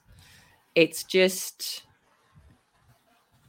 I think it did so much for understanding teenage girls. Mm. It really did a thing there. It really achieved something. Yeah, absolutely. Richard here coming in hard with a bunch of ones that absolutely should be on this list. Mm-hmm. I can't believe I forgot about Virgin Fuck. Suicides. Virgin Suicides I was in love with every girl in that film. That's where I'm at. I have never seen Virgin Suicides. Virgin Suicides. I don't know how it's aged, but at the time, my absolute goodness. It's a young Kristen. The fuck is her name? Dunst? Yes, thank you. Kirsten Dunst. Oh, okay. Ghost World? Shit, yeah. Donnie Darko is absolutely a high school film. Say Anything I Haven't seen. Carrie, Dead Poets Society. Rushmore is fantastic. Napoleon Dynamite totally holds up. Was so dull. Haven't watched it in years. I couldn't get it. Ferris Bueller's Day Off, Bill and Ted's Excellent Adventure, San Dimas High School Football Rules. Come on. Amazing. Grease, Bring It On. It's awesome. Bring It Fast Times On. at Ridgemont Bring High. It On was excellent. That was the cheerleading one, right? Yeah. Where the white girls are stealing dance routines from the black girls. Yeah. Mm-hmm. Excellent movie. Yeah. Oh my God, Fame. You're Gonna Live Forever? It. Yeah. I love it. So many. So much. So many good ones. One of the few school productions I was in was Fame. And I was done up in all of my 80s funky dancing gear. Yeah. I don't know of any photos of it. I don't know of any, but I'm sure they exist. What was the name of the school you went to? As well. I don't. There won't be any online because it's that long ago. It wasn't actually a school show. Actually, now that I think about it, that was a parish hall kids thing that happened. We did Jungle Book, where I was an elephant. Okay. And the fun little baby one that gets lost. The charming little baby one. I wasn't the baby one. They just did like everybody gets election. To be animals. Like there was a few kind of main characters, and then the rest of it was just make because there wasn't a big budget for costumes or anything. It was just like, what can you make yourself look like at home? Yeah. So I was an elephant. And, like Lisa dressed as Florida. Yeah. And then we did Toy Story as well, where it was just everybody was dressed as cowboys. And just a bunch of cowboys. I looked so fucking cute. Okay, I had this little denim waist jacket thing, and it had all these embroidered flowers on it. I looked very cute. Cruel Intentions. When I go home at Christmas, I should find. I haven't seen Cruel Intentions. Is that a high school movie? Yeah. Oh wait, that might be a college movie, but it might be a prep school private one. I can't remember because there's a whole campus. Okay. Yeah, I should. But sorry, you were some old photos. Yeah, definitely. We want to see all these photos. All these photos. It's high school. Thank you, Kirsten. I haven't seen it in ages. All I remember is Selma Blair is very hot. Sarah Michelle Gellar is very hot. Sarah Michelle Gellar does bumps of cocaine off of a cross that she has around her neck. She's got it hidden in there, and she unscrews it. She's a good girl. Reese Witherspoon is very hot. That's all I remember from. I watched it when I was, I think, 13. Those are my memories: is hot girls and cocaine. Did you say Selma Blair is in that as well? Mm-hmm. Yeah, I like Selma Blair a lot. Yeah, she's great. She's very cool. good. I liked her in Legally Blonde. No. That's right. She's excellent in Legally Blonde. Legally Blonde is one of my favorite films. But I was going to, when I mentioned, I don't want to just be like, she has MS, because that's not the defining characteristic of her life. But she's been doing some really amazing kind of glamour kind of outfits with these cool canes and everything. And I'm just like, yes, you look incredible. Oh, cool. Yeah. Really cool canes. And getting them like just looking amazing while coming onto the red carpet with this debilitating illness. Fuck yeah. But she just looks really cool. I like her a lot. But Legally Blonde, one of my favorite movies of all time. Legally Blonde is incredible, but a college movie, so inadmissible. Yes, I know. I was more speaking to the chat. I know you know. It's one of your favorite movies of all time. Cruel Intentions. Who kissed? I can't remember. Two girls kissed. I remember that. I can't remember which two girls. I feel like it was Sarah Michelle Gellar and Selma Blair. It was. I have not seen it, but I know about the kiss. Okay. It was. Yeah. So many good ones. I brought up a list of 50 best high school movies. Just that's a good shout. Anything. So you got actually, you know what? I can share it, can I? You can. So it starts Breakfast Club, right? Hard to disagree. Mm-hmm. It's the definitive high school movie. It is. Fast Times at Ridgemont High. Still never seen it. I haven't seen that. I know Spicoli because it's a young Sean Penn. And Phoebe Cates gets out of a pool and takes off the top of her red bikini, which is one of the most iconic topless scenes in cinema. What else we got? Dazed and Confused #3. Love that movie. Absolutely fantastic. Rebel Without a Cause, James Dean. Still never seen it. Have you seen it? No, haven't seen it. I feel like I should. It's the classic. Clueless, Yeah. fantastic. Easy A. Higher than I would have guessed, movie. but still very good. Very good Yeah, movie. I wouldn't have put it that high, but it's a good movie. Heathers with the chat mentioned Heathers. It's Winona Ryder, Christian Slater, Shannon Doherty, who I know mostly from. Oh, and that's enough. Mallrats. Mallrats is a great high school movie. Have you ever seen that? Okay. The Kevin No. Smith movie? No. So fun. Very good. Can't believe I forgot about Mallrats. American Graffiti, which is George Lucas's first movie, I think. Okay. Boys in the haven't seen Hood. Very different vibe. Boys in the Hood. Amazing film, though. Young Cuba Gooding Jr. and Ice Cube. Definitely check it out. Okay. Election. Great. Matthew Broderick's great in it. Matthew Broderick, famous hit and runner. Matthew Broderick. Oh, we don't have the animation because John's not here. Who's the girl in that though? Is that Reese Witherspoon. Oh, it is. Okay. Yeah. Yeah, she's great. She almost plays like a proto Belle from Legally Blonde in us. Do you know what? I've actually seen that. Just purely because you said it was Reese Witherspoon. I'm like, I've seen that movie. It's great. I have seen that movie, but not in a long time. Mallrats is so good. Ferris Bueller. Yeah. Ferris Another Bueller, kind absolute of classic. Quintessential high school film. Yeah, 100%. Absolute classic. Mean Girls, phenomenal. Poor Lindsay Lohan. She deserved so much better. The world did her such an injustice. Yeah. She is. Really just shat all over her. Yeah, it really feels like something that not so much her choices as choices that were sort of made for her, or the ones that she was offered. She got to choose from and they weren't good, you know? Yeah. I mean, I remember reading an interview from Rachel McAdams, who plays Regina George, and she just said that nobody expected that film to blow up in the way that it did. And she like fully had to go underground because of how wild the like media attention went. Like she did not handle it very well. And she just had to like go and hide away by herself for a while because of how crazy it went. Jesus. Yeah. That's so sad, man. Yeah, it just sounds like it was a really terrifying experience to be in that movie.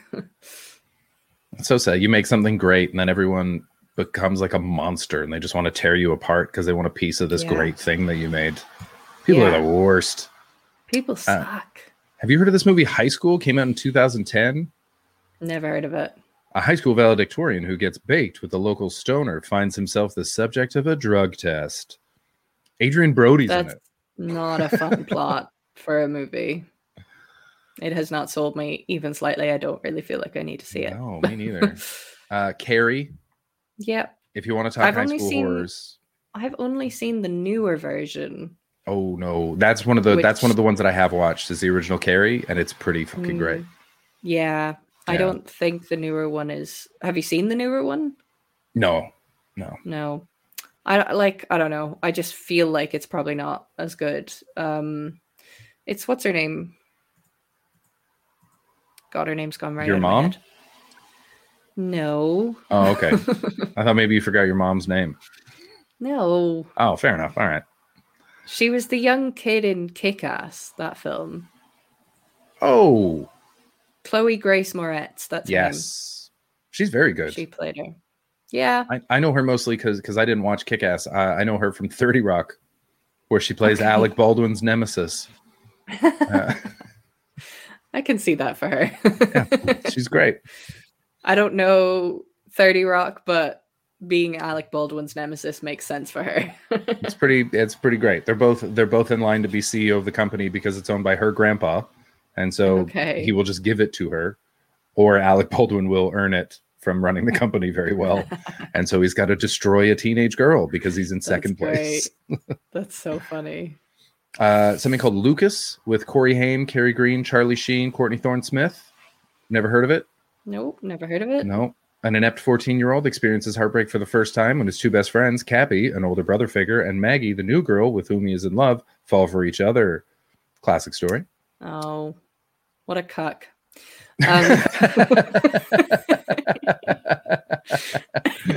Corey Haim, you fucking cuck. Goddamn. Unlucky 14-year-old.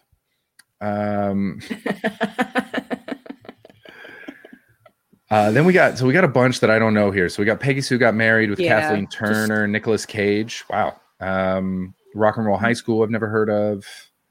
The Last Picture Show I've heard of, but I don't know anything about it. It's a Peter Bogdanovich film with Sybil Shepherd and Jeff Bridges. So it's good. It's got to be good. But I don't know anything. I've never heard of it. No. Dead Poet Society, which I think, as we discussed, is sort of boring. Grease, I want to hate, and I can't do it. Though. It's so good. It's just sort of iconic, really. It's really terrible. Fun. It is, again, really, really not aging great, but no, there's just something fun about it. Yeah, and it's just the music. I think it is the music at the end of the day.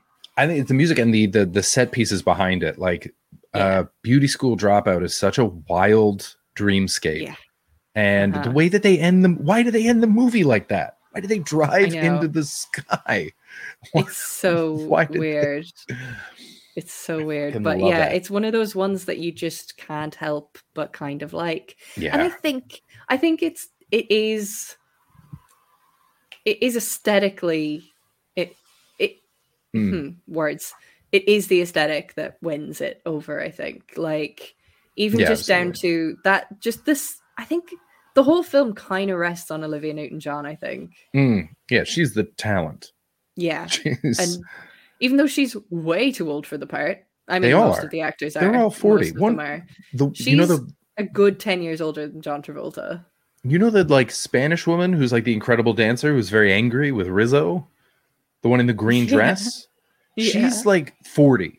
She's easily 40. And the guy that they're fighting over is 49. Rizzo is fucking old. Rizzo's old as easily shit. In his 30s. They're so old. And it was so like old. What I love is that it's all nostalgia 50s. So it was at the start of that sort of nostalgia for the nuclear era kind of thing. Yeah. And so they went like all in, but as a result, everything's sort of beautiful and crisp and colorful in a way that there's no way that it was at the time. No. So you're like, it's that romanticized picture of an era can be very beautiful. And I agree with you. I think that they absolutely nailed that. Yeah. But other than that, it's just fun. A lot of it as well comes down to her walking in that pantsuit. But what does she say? Something stud? Tell me about it, stud. Yeah, that's right. Yeah. It transcends even being objectifying to women. It's just like that scene. Yeah. It's so good. Yeah. It's just brilliant. Tell me about it, stud. Fucking love it. Love it. It's so good. I also there was a bar that I used to drink at a lot. That my friend worked. My friend worked at a bar, and then we would go to the after hours bar when he finished his shift. And the last song of the night at this club was the Grease Megamix. Yeah. Were you aware of when the Grease Megamix became like the biggest song in the world for a little while? Yes. Yeah, it was in every underage disco. Oh my God. People would lose their fucking minds. They're minds. Gone. Absolutely bananas. I'm gonna put a link to it in the Discord today, because if you're too young to remember that, it's wild that this was as popular as it was. You shouldn't be watching this show, really, if you're too young to remember that. You do what you like. We don't give a shit. Oh yeah, I didn't mean that in any way, shape, or form. But it's just American Pie. It's so there's so much going on in American Pie. It is hard to narrow down.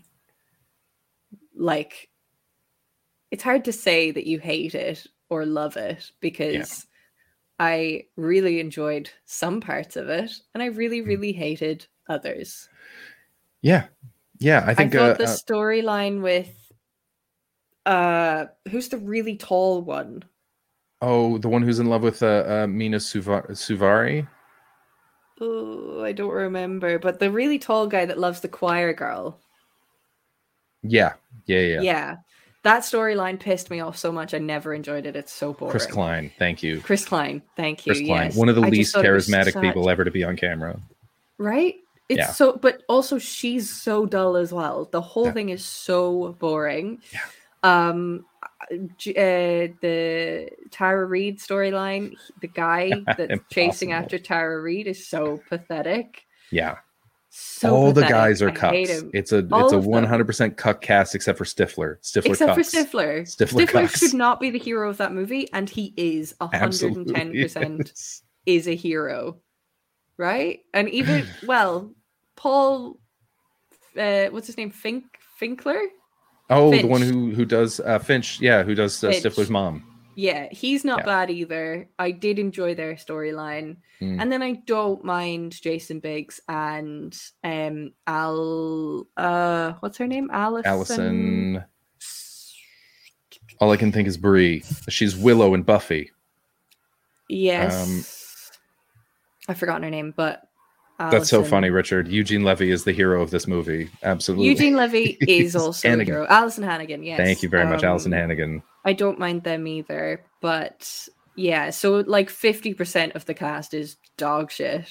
And then 50% of it you're kind of enjoying it as well. Yeah. But Eugene Levy is brilliant. Very, very fun. There's no such thing as an upper limit or a lower limit. Just you guys just enjoy yourselves. Limit. Just there have is a lower time. limit. We say a lot of inappropriate shit on this stream. Yeah, fuck them kids. To quote Michael Jordan, fuck them kids. We're not responsible for that, but you know, their parents are. But I do feel like you probably shouldn't be letting your children listen to this show. If you are listening to this show and you have a child in the room, maybe reconsider that a little bit. Yeah, I wouldn't let my kids watch anything that I make, but you know, they wouldn't want to because they're my kids. That's the beauty of having kids. They hate everything you do. I haven't heard of either of these films. Cooley High sounds super racist. Yep. 1964 on Chicago's near North Side, the lives of four carefree high school seniors and best friends, including an aspiring playwright and an all-city basketball champion, take a tragic turn. Rushmore, excellent movie. Wes Anderson's first, I think. Jason Schwartzman and Bill Murray fight for the affection of Olivia Williams. They're great. I mean, they're fluff and they're sort of the stylized, and they're always about rich people, but they're great. They're just very, very good. You know, the top three, if I had to choose, definitely watch Budapest Hotel, Life Aquatic with Steve Zissou. I've had so many people tell me to watch Grand Budapest Hotel because they very specifically have said you will really enjoy this movie, and I just still haven't watched it. It's fucking great. I put it off for ages because I hit a point where I couldn't. You're right, Richard. Bottle Rocket was first. I just wasn't in a Wes Anderson mindset, and you have to be because it's so stylized. Okay. But once you get into it, fuck man, it's just really fun. I really do enjoy aesthetic on film as well. I've just today I finished watching the newest season of Sex Education. Oh, yeah. Excellent. Still really, haven't watched really it. Scene. I won't say anything. But aesthetically, nice, so good. Oh, Richard, they really leaned into an aesthetic in the third series, and it's so good. But also, I cried so much. Oh, really? Oh, so much. Yeah. Most of what I know about Wes Anderson's Life Aquatic is Amy Matthews based her show on it last year. Oh, really? Or 2019, and her poster and everything was just so fun. I've seen Fantastic Mr. Fox. I did not enjoy it. That's my least favorite one. It's a weird and uncomfortable movie, and I didn't like it at all. I don't think I finished watching it. Okay, I enjoyed it, but I've never gone back and watched it again. It's the only Wes Anderson one I haven't watched twice. I hated it. Really didn't like it. Life Aquatic is one of my favorite movies. I fucking love Life Aquatic. It makes me laugh so hard. Willem Dafoe is so funny in it. But the two movies that people have told me to watch because they think I'll really like them are Budapest Hotel and Where the Wild Things Are. No, that's Spike Jonze. what's the Royal Tenenbaums, Isle of no? Dogs. It's the directors, the guy that directed the Thor movie. Oh, Taika Waititi. Taika Waititi. Oh, what's his movie? Beasts something Beasts. Help me out here, chat. You hated Royal Tenenbaums? I love Royal Tenenbaums. Hunt for the Wilder People. That's Hunt for the Wilder People, not Where the Yeah. Wild Things. Where the Wild Things Are is a book. And it's also a movie by Spike Jonze. Okay. Yeah, which is a lot of people hated. I think is beautiful. And they were like, the story's not good. It's a 14-page book for kids. Yeah. It's not about the story. It's fucking large. Yeah. And the soundtrack's by Karen O. And it's intense. And James Gandolfini does one of the voices. I really liked it. Yeah, Hunt for the Wilder People. So those two movies are the two that people have told me to watch the most. Hunt for the Wilder And I People haven't is seen either of them. wonderful. Jojo Rabbit Hmm. is one of the most... I've never seen a film capture humanity so well. Mm. I felt like it had the essence of the best and the worst of humanity all in one go. Absolutely. And the way just having such a large public figure only exist and in the way that a boy takes him in. Yeah. And so it's just a child's imagination of the figure. And then as he learns more, the imagination of him changes and turns. It's so fucking beautiful. It's so good. Mm. It is really, there's so much heart in it, and there's so much levity and pure black darkness in it. Mm. I honestly, I don't know if you know, have you ever listened to Brett Goldstein's podcast? Oh, no, but I know it. Yeah, so I used to love that podcast. I still do like it, but I haven't listened to it for a while. But he does a question on that where he says, what film would you pick as objectively being the greatest film of all time? I think I would have to say Jojo Rabbit. It's not your favorite film. Mm-hmm. It's what you objectively think is the greatest film of all time, and I think it's Jojo Rabbit. Wow. Yeah, I think it's fun. Even down to like, it starts with Nazi propaganda footage with Heroes by David Bowie in German. Is so goddamn funny. That's such a funny, crazy thing to do. And it's so perfectly is like, that's what they believe. That's 100% what they believe. But also they will be heroes. They'll become heroes in their own way. Yeah. And even just like the fact that the fact that he ends up kicking Hitler out of his bedroom window. Yeah. And you're just like, humanity needed a visual of that. Yeah. And that's like the world just needed that to happen. The fact that people were mad about it is so crazy to me. There was a big people were like by that. People were like, "Oh, how do you make a comedy about Hitler?" And it's like, if you watch the goddamn movie, it's not a comedy about Hitler. It's a comedy about propaganda. It's a comedy about coming out of the fog of misinformation and being able to choose for yourself. I wouldn't even say it's a comedy though. It's so funny. Very funny. It's so very funny, but I don't know that the essence of the film is that it's a comedy. What would you say? I guess, I mean, it doesn't need a category. It doesn't need a category. Great film. Yeah. It has a lot of comedy in it, but I think I wouldn't classify it as a comedy about anything. I think the comedy in it is so distinctly human that you can't really say that it doesn't. I know obviously it's been written, it's been stylized, it's been filmed and everything, but it doesn't feel like a performance, if that makes any sense. I guess so. I mean, like, when I think of that, my first thought was, but what about like what's his Sam Rockwell's character and his boyfriend, with the over the top everything. Yes. It's like there's a stylistic, and they go so big on so many parts of it, but the exaggeration is the point. The pageantry is the point, and then it goes real small with Scarlett Johansson. And yes, yeah, it does have performance. I think I've made an arse of Alfie saying Allen, what I thank mean, you. but it's what I mean is it feels so.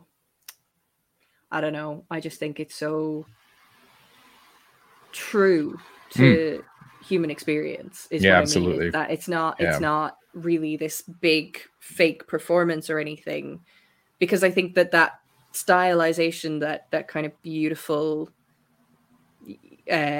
filming and design and everything like that, I think that there's something just so honest in it all.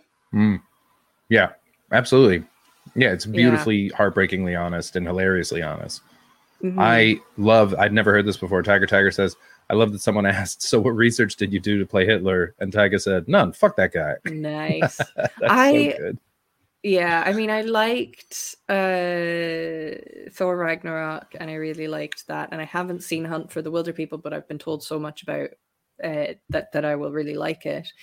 Yeah, but that's great. I feel like Jojo Rabbit and even the Thor movie have kind of given Taika Waititi that level of status now, where he's just tipping over the edge into becoming an arsehole, I think.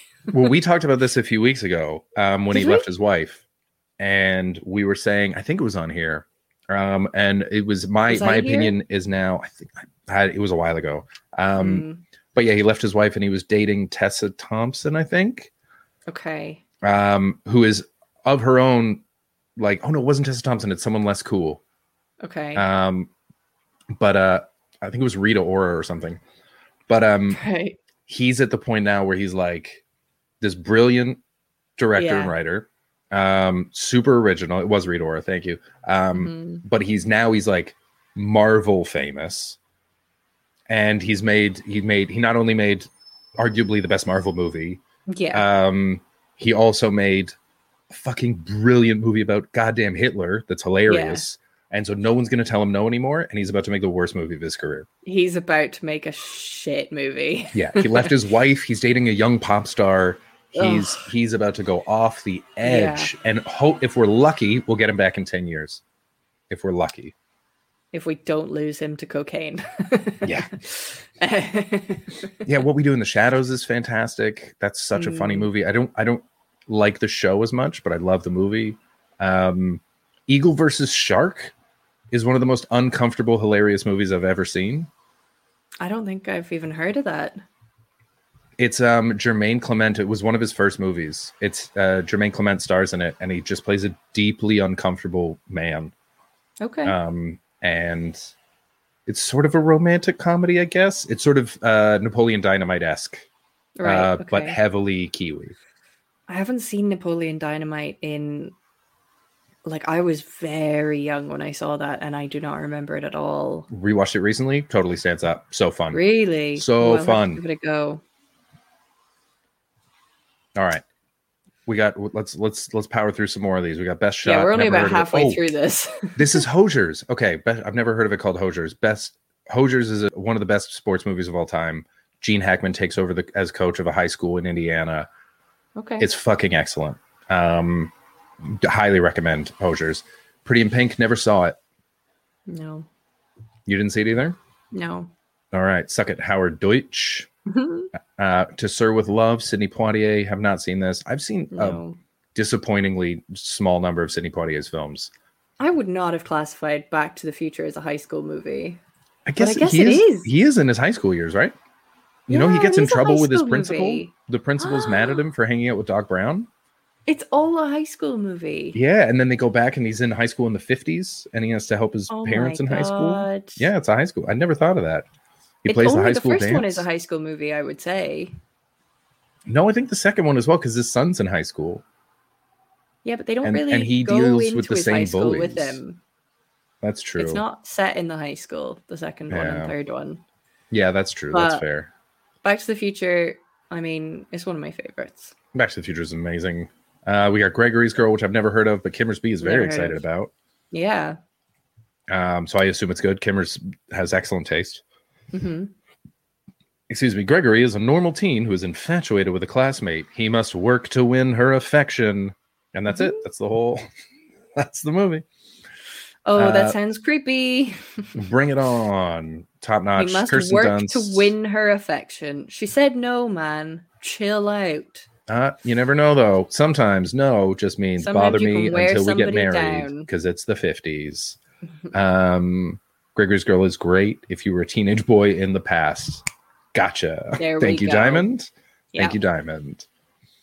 Bring It On is great. The Karate Kid, I'd never thought of as a high school movie, Even the but name of that film is absolutely now bothering me. I'm sorry, I'm going back to it. Even the name Gregory's Girl, like she's already.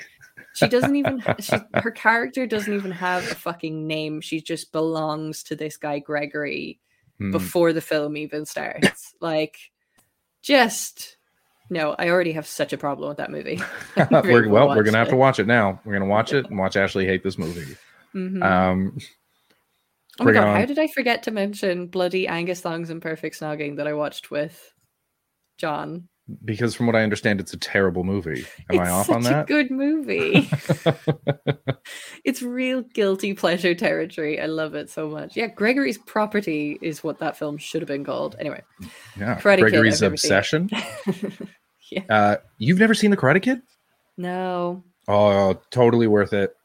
Really good. Genuinely so much better than it needs to be. And a top-notch high school movie. Scream apparently is a high school movie. There was arguing in the chat. I thought it was a college movie. Absolutely a high school movie. Hoop Dreams, fantastic. Again, one of the best sports movies. Never heard of Get Real. 1998, a tenderly romantic coming-of-age story as two boys in a British school fall in love. Oh, that's why it's British. Ooh. Sounds sweet. 1998 is very early for starring a gay movie. Ben Silverstone, Brad Gorton, Charlotte Britton, and Stacey Hart. I've never heard of any of those people. Nope, never heard of it. Brick, which came up in Richard's list. Okay. Joseph Gordon-Levitt. Yeah. Lucas Haas, who's very good. Despite earlier discussions on Joseph Gordon-Levitt, I do actually really like him as an actor. He's so goddamn likable. Just didn't like his storyline in 10 Things I Hate About You. Yeah. Take it up with Bill Shakespeare. I will. Good. I'm glad. Someone has to fucking stick to that guy. He's gotten arrogant. I'm going to be an English teacher, so I kind of becoming quite familiar with Shakespeare. Do you have a favorite Shakespeare? Maybe that's another podcast. I do. It's Measure for Measure. Measure for Measure. It's not his best, and I accept that it's not his best. It's my favorite. It's an interesting choice. I think it's such a fucking wild play. That's fair. So it's not one of the ones I know that well, but I do kind of know it. No one does, and Sadaf recommended it to me because she every year she gives me Shakespeare's to read because she knows that I'll love them, and she's right. But she was like, "This one you're gonna really like," and she was absolutely correct. That's she great. knows me so well. No, for my final year, I did a few major credits on Shakespeare, and we were doing Measure for Measure or Timon of Athens, and I really enjoyed Timon of Athens, so I kind of lent into that more than Measure for Measure. So I don't fully remember Measure for Measure, but Timon of Athens, great. I haven't read Timon of Athens yet. I think John would really enjoy Timon of Athens. I guarantee he's already read it. Maybe. I think he's read all. Economy. Shakespeare. About money and economy. Okay. Enjoy it. Okay. The Tempest, Kimmers, absolutely fantastic. My favorite's Hamlet. Always will be. I mean, it's probably his best one. Hamlet's an incredible. I've read it so many times. Hamlet's unbelievable. I think Macbeth is unbelievable. I think Romeo and Juliet is fantastic. I've actually never read Macbeth. Macbeth is wild. It's so good. But I've never read it.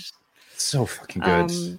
I loved Romeo and Juliet. I mean, it's kind of hard to not like Romeo and Juliet. There's so much about it to not like, but you kind of fundamentally just like it. But that's, what you were saying about Jojo Rabbit, I've always felt is true of Shakespeare, and that's what makes it so brilliant, is he just gets humanity, and he portrays it flawed and good and all the same people, and the little idiosyncrasies that he brings out in people are fucking remarkable. I really like, and I haven't actually revisited it properly since I was a kid, but I loved Midsummer Night's Dream when I was a kid. Yeah, me too. Loved it so much, and I need to kind of go back to it, actually. Yeah, that was one of my favorites when we had to read them in high school. That was one of the few where I was like, no, this is great, though. This is a very fun story. Yeah. Okay, let's get through the rest of this list. We're almost there. We're at 35. So we're at Harry Potter and the Goblet of Fire. We have said that we disqualify Harry Potter as a high school series. Yes, it's its own thing. Friday Night Lights, Billy Bob Thornton as a football coach. Great sports movie. I like it. A lot of the best sports movies are high school movies because it's so tied to the culture. And the stakes seem so high. Yeah. Because it's all they have a lot of the time. Like as a local culture, it's their thing. So Friday Night Lights, fantastic. 10 Things I Hate About You, we mentioned, which is great. I'm going to just I know we're trying to get through it, but I'm just going to very quickly come back to Kirsten's comment that she saw James McAvoy do Macbeth a few years ago. Was that live? This is the thing. I have not seen enough things live, and I have never seen Shakespeare live, and I would absolutely you got to go to the Globe. I would love to. You gotta go. I really do have to go to the Globe. It's the best. Yeah, £5. I really, really must. It's £5 for a ticket. It's amazing to see Shakespeare live. I saw a performance of Titus Andronicus there that was so violent and frankly shocking. Okay. That it was Sadaf and I. And then mostly school trips. Right. These kids didn't say a goddamn word. Wow. Apparently, I was reading about it later. People were fainting during it. Oh, it was absolutely insane. It was so good. I really, really wanted to see that Coriolanus show, and because they had it streaming into cinemas, so I really wanted to go and see it, and I just missed it. It just couldn't happen. And then they fucking showed it during lockdown, and I missed it as well. Oh. They did loads of free shows during lockdown, and I just missed them doing Coriolanus. And I think I had wanted to watch Streetcar Named Desire as well with Chad. I think I had Gillian Anderson in it. And Chad Michael Murray? What? Was it Chad Michael Murray and Gillian Anderson in Streetcar Named Desire? No. I just thought it might be. Why would it be Chad Michael Murray? He's so talented. Did you see him in A Cinderella Story? He's so good. As soon as you said that, I was just like, oh, he's fucking with me. Yes, I am. Yes. I really wanted to see that Coriolanus one, but the National Theatre Live stuff that was being shown through lockdown, I did get to watch the Frankenstein one with Benedict Cumberbatch. That was supposed to be incredible. Excellent. Yeah, a friend of mine saw that live a few times. She was like, it was so good because they also I watched both. I think I watched both of them because they alternated the roles each night, and it was so good. Because Frankenstein is one of my favorite pieces of literature ever. I still haven't read it. I keep meaning to. You would love it. Yeah, Sadaf keeps trying to get me to do it, and I'm just like, I don't like spooky things. It's not spooky. Isn't the whole point that it's spooky? Wasn't it supposed to? Didn't she write it in a competition with writers to see who could write the best horror book? Yeah, so she wrote it after this. The Phantasmagoriana were written. Okay. And but she was basically in attendance at this essentially ghost storytelling night that resulted in this Phantasmagoriana book being put together. She was there, and it kind of inspired her to write Frankenstein. And I think it says in the back here, Polidori, I don't know who that is, but he wrote The Vampire. So yeah, it was inspired by it, but it's not scary. Okay. Okay, well then I'll read scary. It. But is it spooky? No. All right, cool. I'll give it a shot. It's emotional, is what it is. It's really, it's really sad. Okay. Oh, It's not scary. I've give it a never read. found it scary. I think it's so beautiful. I like that. I like beautiful things. Yeah. That's why I loved. Have you read what is it? Something Beale Street. That was the last beautiful thing that I read by James Baldwin. I think I know the one you mean. What the fuck is it called? Something on Beale Street.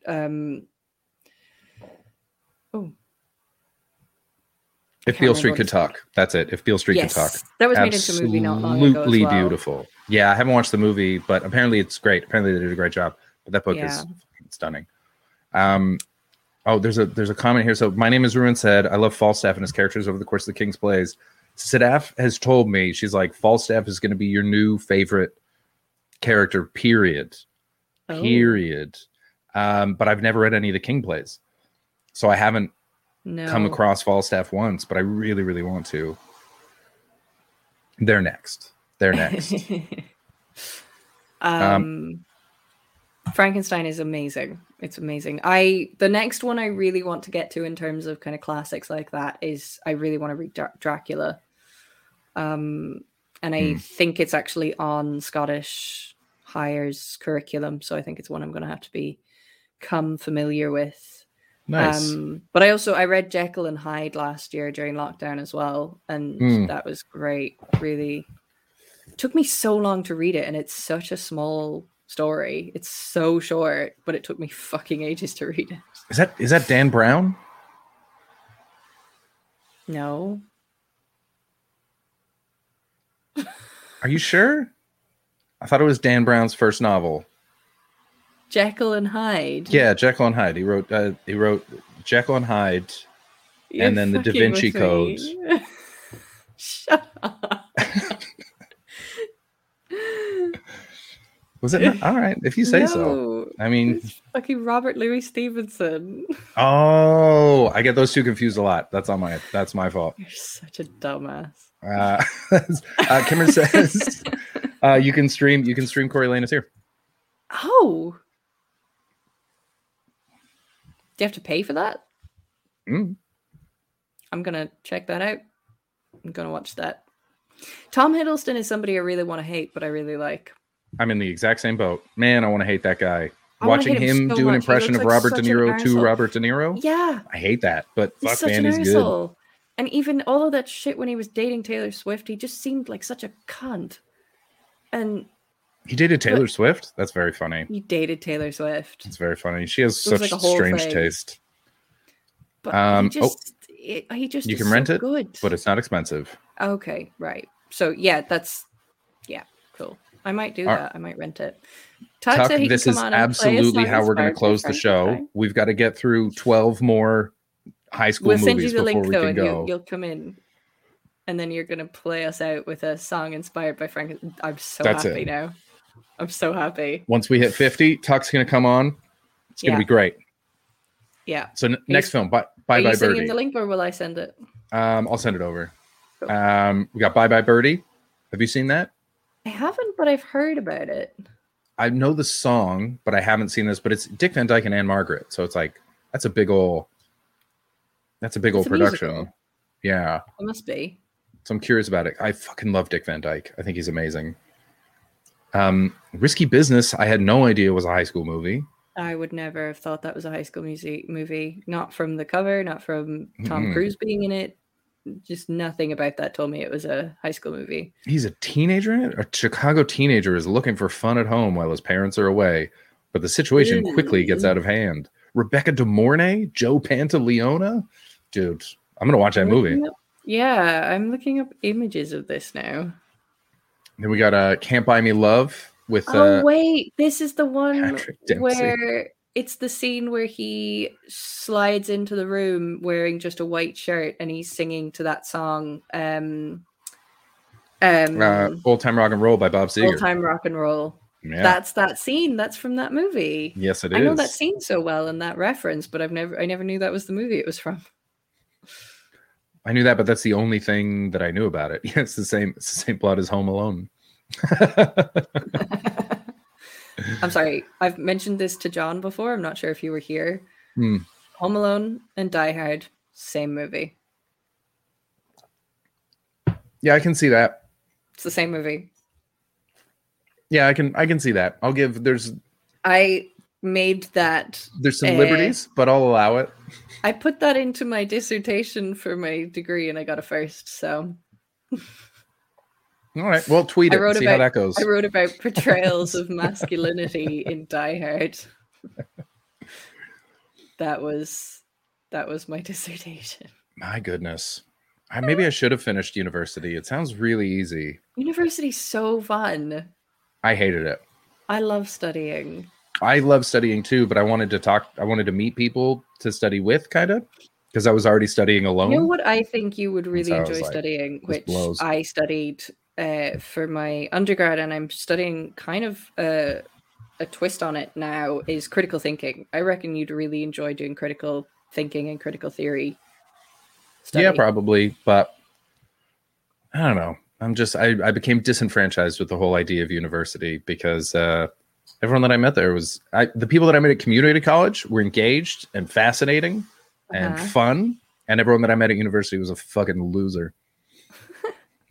Well, I've always, now the first time I went to university I hated it, but when I went back and now I'm very much doing it myself. I'm not really meeting people that much.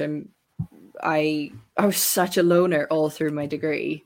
Like I just went to study and that was it, and I loved it for that. I really did. That's why I went. But when I was in a theater surrounded by 400 kids, I could see the Tetris on their screens in front of me. And I was like, "This sucks, man. I can do this for free at home." I used to sit in the front, so I wanted to, but I was 24, and you cared what people thought. No, I didn't give a shit about that. But I'm the kind who just wants to ask questions the whole time, and so if I sit at the front, I'll ask nothing but questions. And I was like, I know the teacher will hate it, and I just don't need that. So I just didn't do it. I was on the brink of being a mature student when I went back. I wasn't technically, but I was older than everybody else there. Everybody else was 19. I was 23. And I sat down the front. I asked questions. I spoke a lot, and I didn't do it to the point where people hated me, but they probably hated me a bit.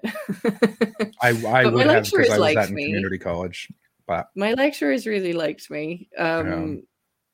I always remember there was one lecture where we were talking about trauma literature, and we were doing critical theories about trauma literature, and there's all of these different theories about whether or not you can capture trauma in literature at all. And there's all these theories about whether or not you can actually write a trauma experience, or whether you can only ever write about a trauma experience. So like, can you actually recreate trauma in literature alone? And so there's all of these different theories about trauma literature, but I just kind of put my hand up. I was just like, none of these takes into account the experience of the reader. Like, whether or not the reader has experienced trauma surely dictates whether or not they can feel trauma from a text. Because I'm not saying that somebody who's experienced trauma either does or doesn't experience trauma from a text. I think it just, each case has to be so specific, because basically one of the trauma things that they were referencing was post-war literature. People, so writing about stuff that happens at war. And I'm like, okay, but somebody who's been through that experience could read that text and go, this is exactly what I went through. I am re-traumatized reading this. This matches up exactly. And I therefore think this is a perfect representation of what I went through. Somebody who had the exact same experience can also read it and go, this has nothing to do with what I went through. This is not my experience at all. I don't think this accurately reflects the trauma that I've gone through. But on the other side of that, you could also have somebody who's never experienced trauma read a trauma piece and go, this is really traumatic for me to read. Or you could have somebody who's experienced a different type of trauma. Does it count as having written trauma if you cause a trauma with it? If you're not, because if you're trying to describe the trauma, this is point again, to it's cause another, trauma? That's another kind of aspect of all of the discussion. I don't know if you froze or I did. Like, surely, I think I've frozen. Okay, you're back now. I think it's me. I think my internet's a little bit dodgy. You know what I hate about all those academic discussions about art? Yeah. Is that they so rarely take into account that it's about humanity and connecting with people, and different things will connect with different people, and arguing about absolutes in art is arguably the most pointless thing you can debate. It's such a stupid thing to debate. That's pretty much what I said, was just like, but none of these references the point of view of the reader. And my lecturer just went, yeah, you could probably write a PhD on that question you've just asked me alone. Yeah. And I was like, yeah, okay. But that moment, ultimately what I was trying to say was somebody in that classroom definitely hated me for that moment. Oh, yeah. Yeah. Oh, we're getting followed by bots. These are bots, I think. Yeah, they all have the same name. Someone called Bart. Roland Barthes, one of my favorite pieces of critical theory, is The Death of the Author. I love it.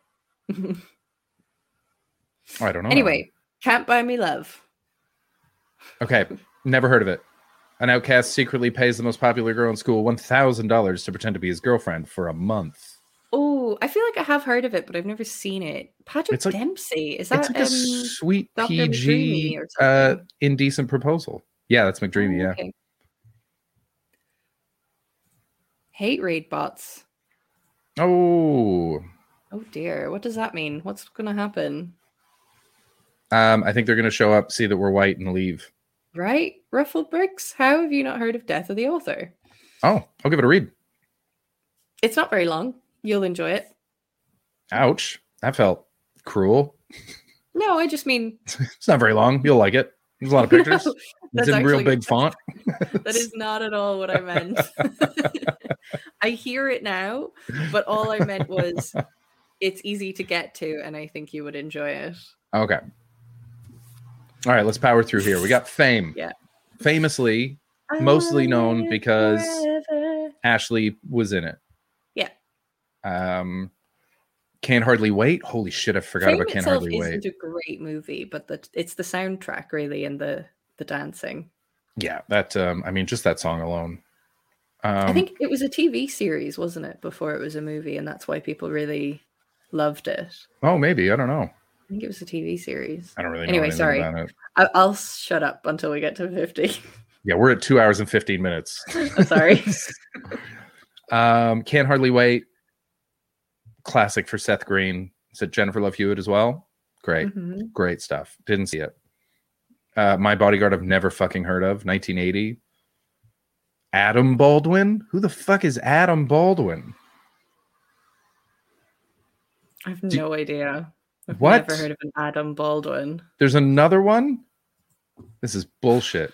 When a boy comes to a new school and gets harassed by a bully, he acquires the services of the school's most feared kid as a bodyguard.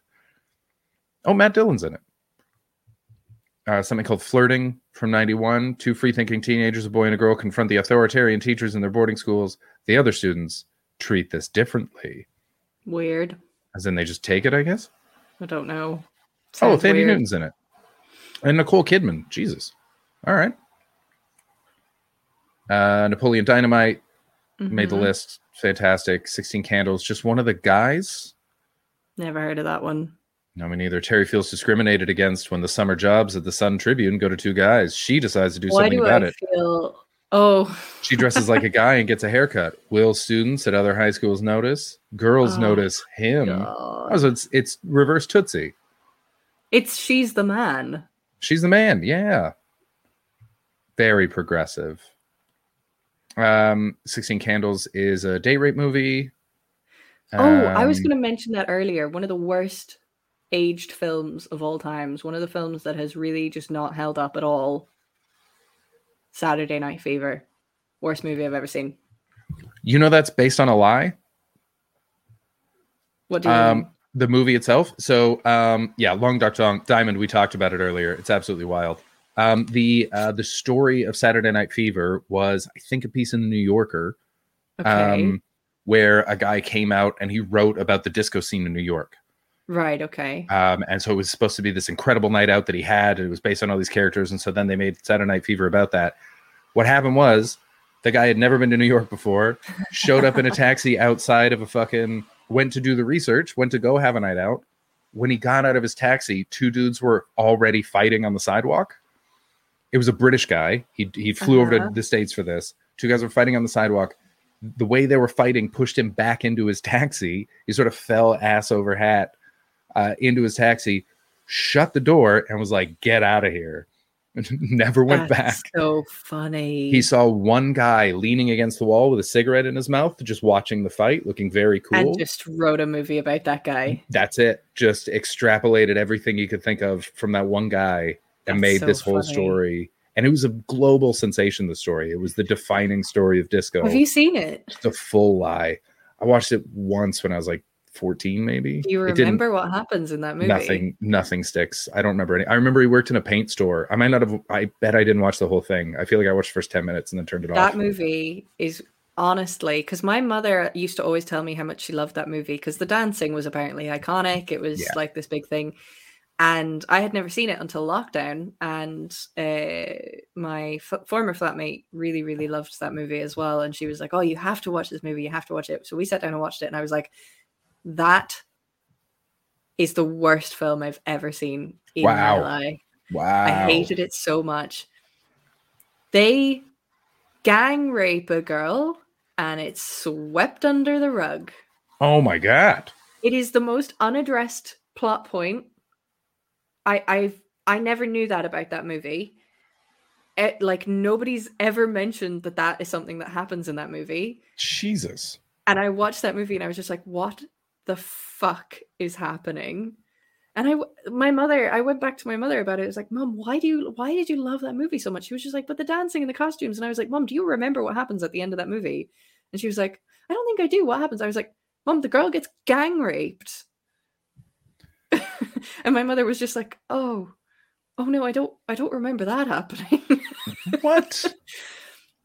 And then they just sweep it under a rug and a guy tries to kill himself. And so it's actively a gang. It's not even like how date rape is misconstrued in 16 Candles. It's like a full, it's rape. Specifically a gang rape.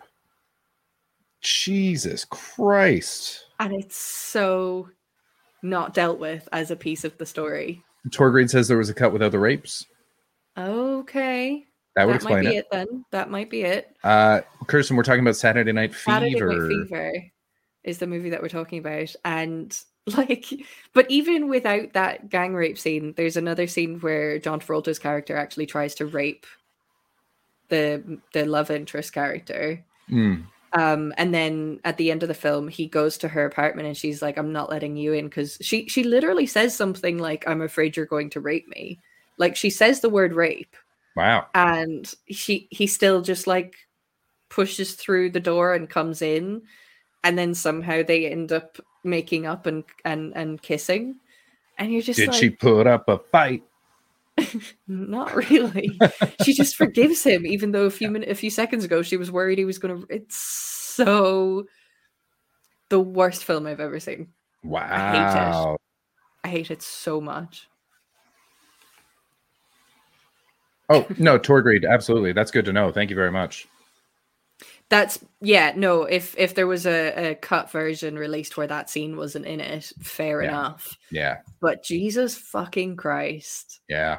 That's fucking wild. That's like there's a scene in, I can't remember which Woody Allen movie it was. I've only seen 2 Woody Allen movies. But there's one where I've seen Midnight in Paris. He's on a date with this girl and a bunch of bikers show up and they start sitting around the table, like sort of boxing him in and hitting on the girl. And he goes, "Oh, well, I guess I'll leave you gentlemen to your evening. I'll see you later." And just bounces.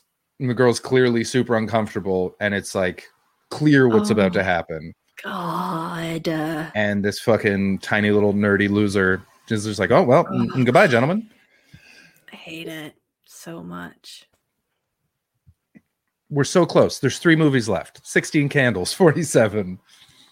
48 is something called Mischief. Looks like a girl is trying to escape out of a car. I think it looks to me like they fell out of the car. Like the door opened and they were pressed against it. Because she was trying to get out. Well, all old high school movies are rapey. Oh, wait, no, don't do that. I want to see this picture bigger. It looks like she's trying to get out of the car. Oh, to me, it looks like her parents have just walked in. She's like, it's not what you think. Yeah. But it could be either way. So that is obsessed with the hottest girl in class. I'm seeing a theme in these. Agaki High School student of 1956 takes a crash course in teenage coolness from his motorcycle rebel neighbor. Splendor in the Grass from 61. Name. Natalie Wood, Warren Beatty. Damn. A fragile Kansas girl's love for a handsome young man from the town's most powerful family drives her to heartbreak and madness. Elia Kazan. This movie fucks. This is the good movie. Just judging by the cast and the director, this is a very good movie. Such a weird poster. She looks like she's kissing Kim Kardashian from the Met Gala.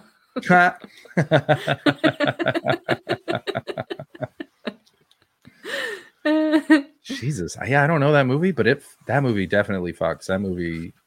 That's a good movie. And then last, Secret Admirer, 1985. Lori Laughlin's in it. And Kelly Preston. Fuck, I forgot about Kelly Preston. An anonymous love letter left in Michael Ryan's locker on the last day of school wreaks havoc on his life and the lives of everyone who come in contact with it. Ooh, oh, so it's like a horror. It says comedy romance. What the hell? That's a terrible blurb. Yeah. Well, that was fun. My God. That was fun. I can't believe we've gone over so much when it's just the two of us. Yeah, 220. That's fucking wild. That's a long ass time. Yeah. But high school movies, man. People want to hear about them. People want to talk about them. Despite the rumors, I actually really, really enjoy talking about films. I know. You just don't like watching them. That's the problem. It's you should watch more, and then we'd get to talk about them more. It's wild. It's so crazy. I do like watching them. Oh, I can't fucking wait for Halloween.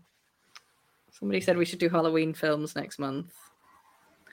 Yeah, go for it. You guys enjoy yourselves. There's Halloween films that aren't spooky.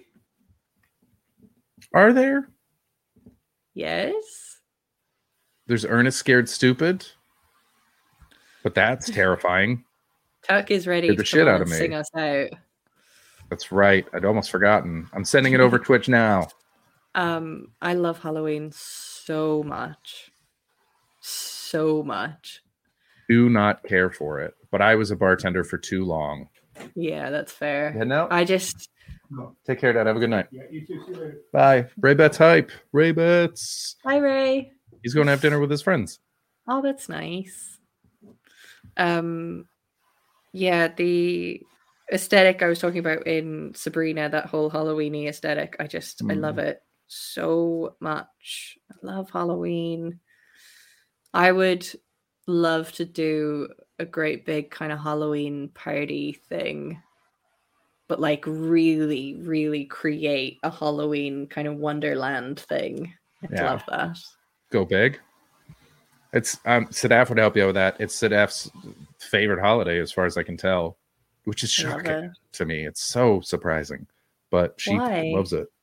Well, because most of Halloween is about seeing people, which she hates, and dressing up, which she also hates. So it's so weird to me that she loves this day so much, but she fucking adores it, and she gets bummed out because I do not care for Halloween at all. Yeah, and you're a party pooper.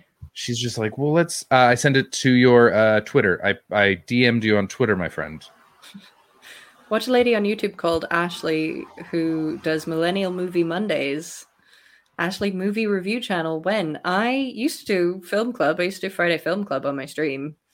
And we used to do watch parties as well. But I stopped doing the watch parties because they kind of stopped working.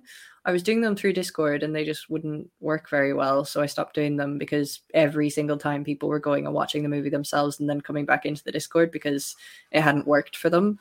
Yeah.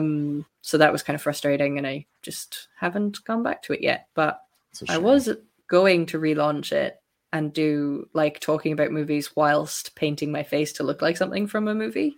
Wow, that's a lot of things. Yeah. And then I fucked it on the first hurdle and haven't gone back again yet. Yeah, Kirsten Sadaf is the best. I am so excited to meet Sadaf. She's amazing. You're going to love her. I know. Everyone loves her. She's the best. Yeah. I already feel like I'm friends with her and I haven't even met her. Yeah, she's top notch. She's a fan of yours, you know? She's very excited when you became a steady part of the show. She's like, great, Ashley's so funny. Keep Ashley. And it's like, yeah, definitely. I love that. It's all very good. It's all very good stuff. Yeah. All right. While we're waiting for Tuck, I'm going to show you one of my. Who we're gonna. I'm going to show you one of my favorite scenes from Varsity Blues. It's a timeless scene. It has nothing to do with sports. It's just very silly. Cool. Mr. Moxon, here to share with us The Malediction, pitching a tent, sporting wood, bicycles formed, marches on. Thank you, Jonathan. Stiffy, Mr. Mortis. Rigor mortis is set in. Flesh rocket, heavy beanstalk, tall Tommy, mushroom on a stick, Mr. Mushroom Head, purple-headed yogurt slinger, and Pedro. Pedro? Mm-hmm.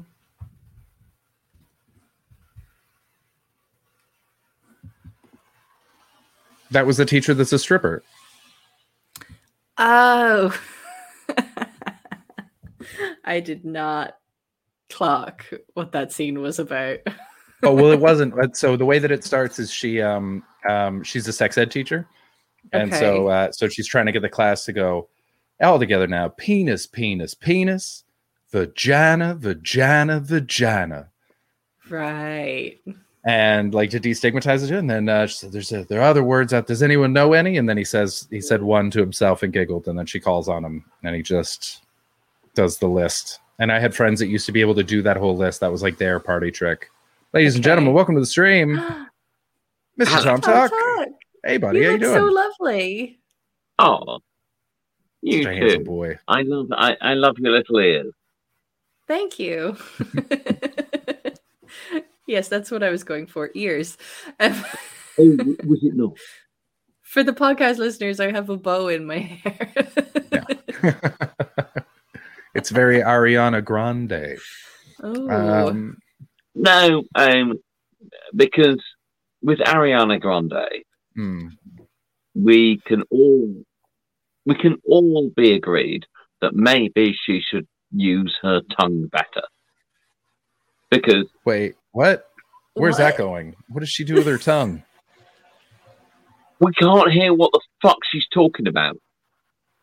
Oh, you mean she needs to enunciate? Okay, I don't know. I am not familiar with any Ariana Grande to songs. That much. The only one that I've heard "Thank You Next" because she talks about Pete Davidson in it, so I was curious about that. And Seven Rings because I heard that she was sued by the people that own the rights to "These Are a Few of My Favorite Things." Oh, really? Because she sings the verse like exactly to that tune, and so they get 90% of the profits from that song. Wow. It's a real bittersweet symphony Verve Rolling Stone situation. Yeah. I was just about to talk it. So what's this Frankenstein song? So it's a song.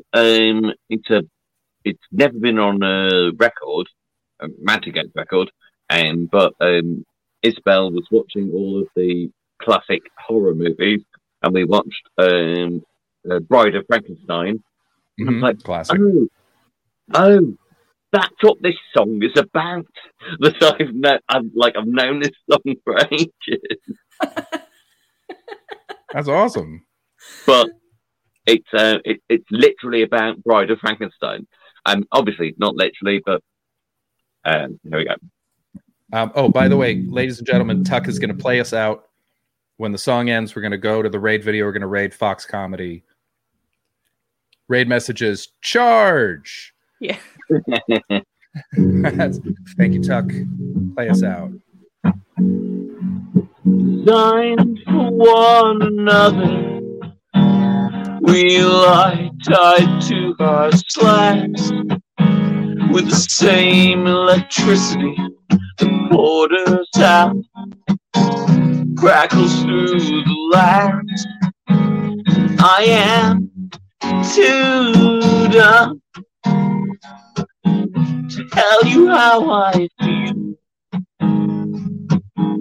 Who will know, will tell anyone that what we have is real. We belong dead.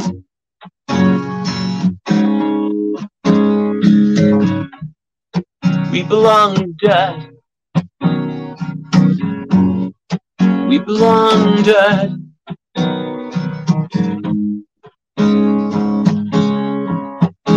So I try to focus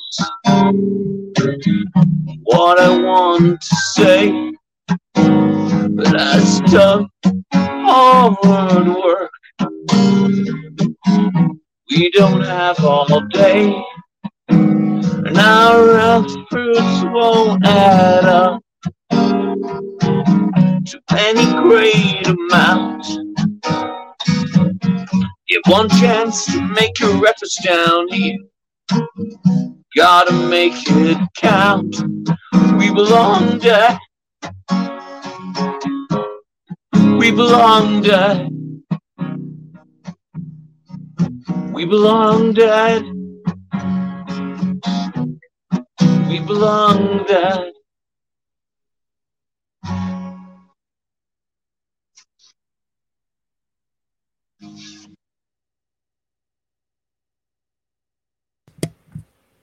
That was great, man. Yay! And we've raided. I loved that.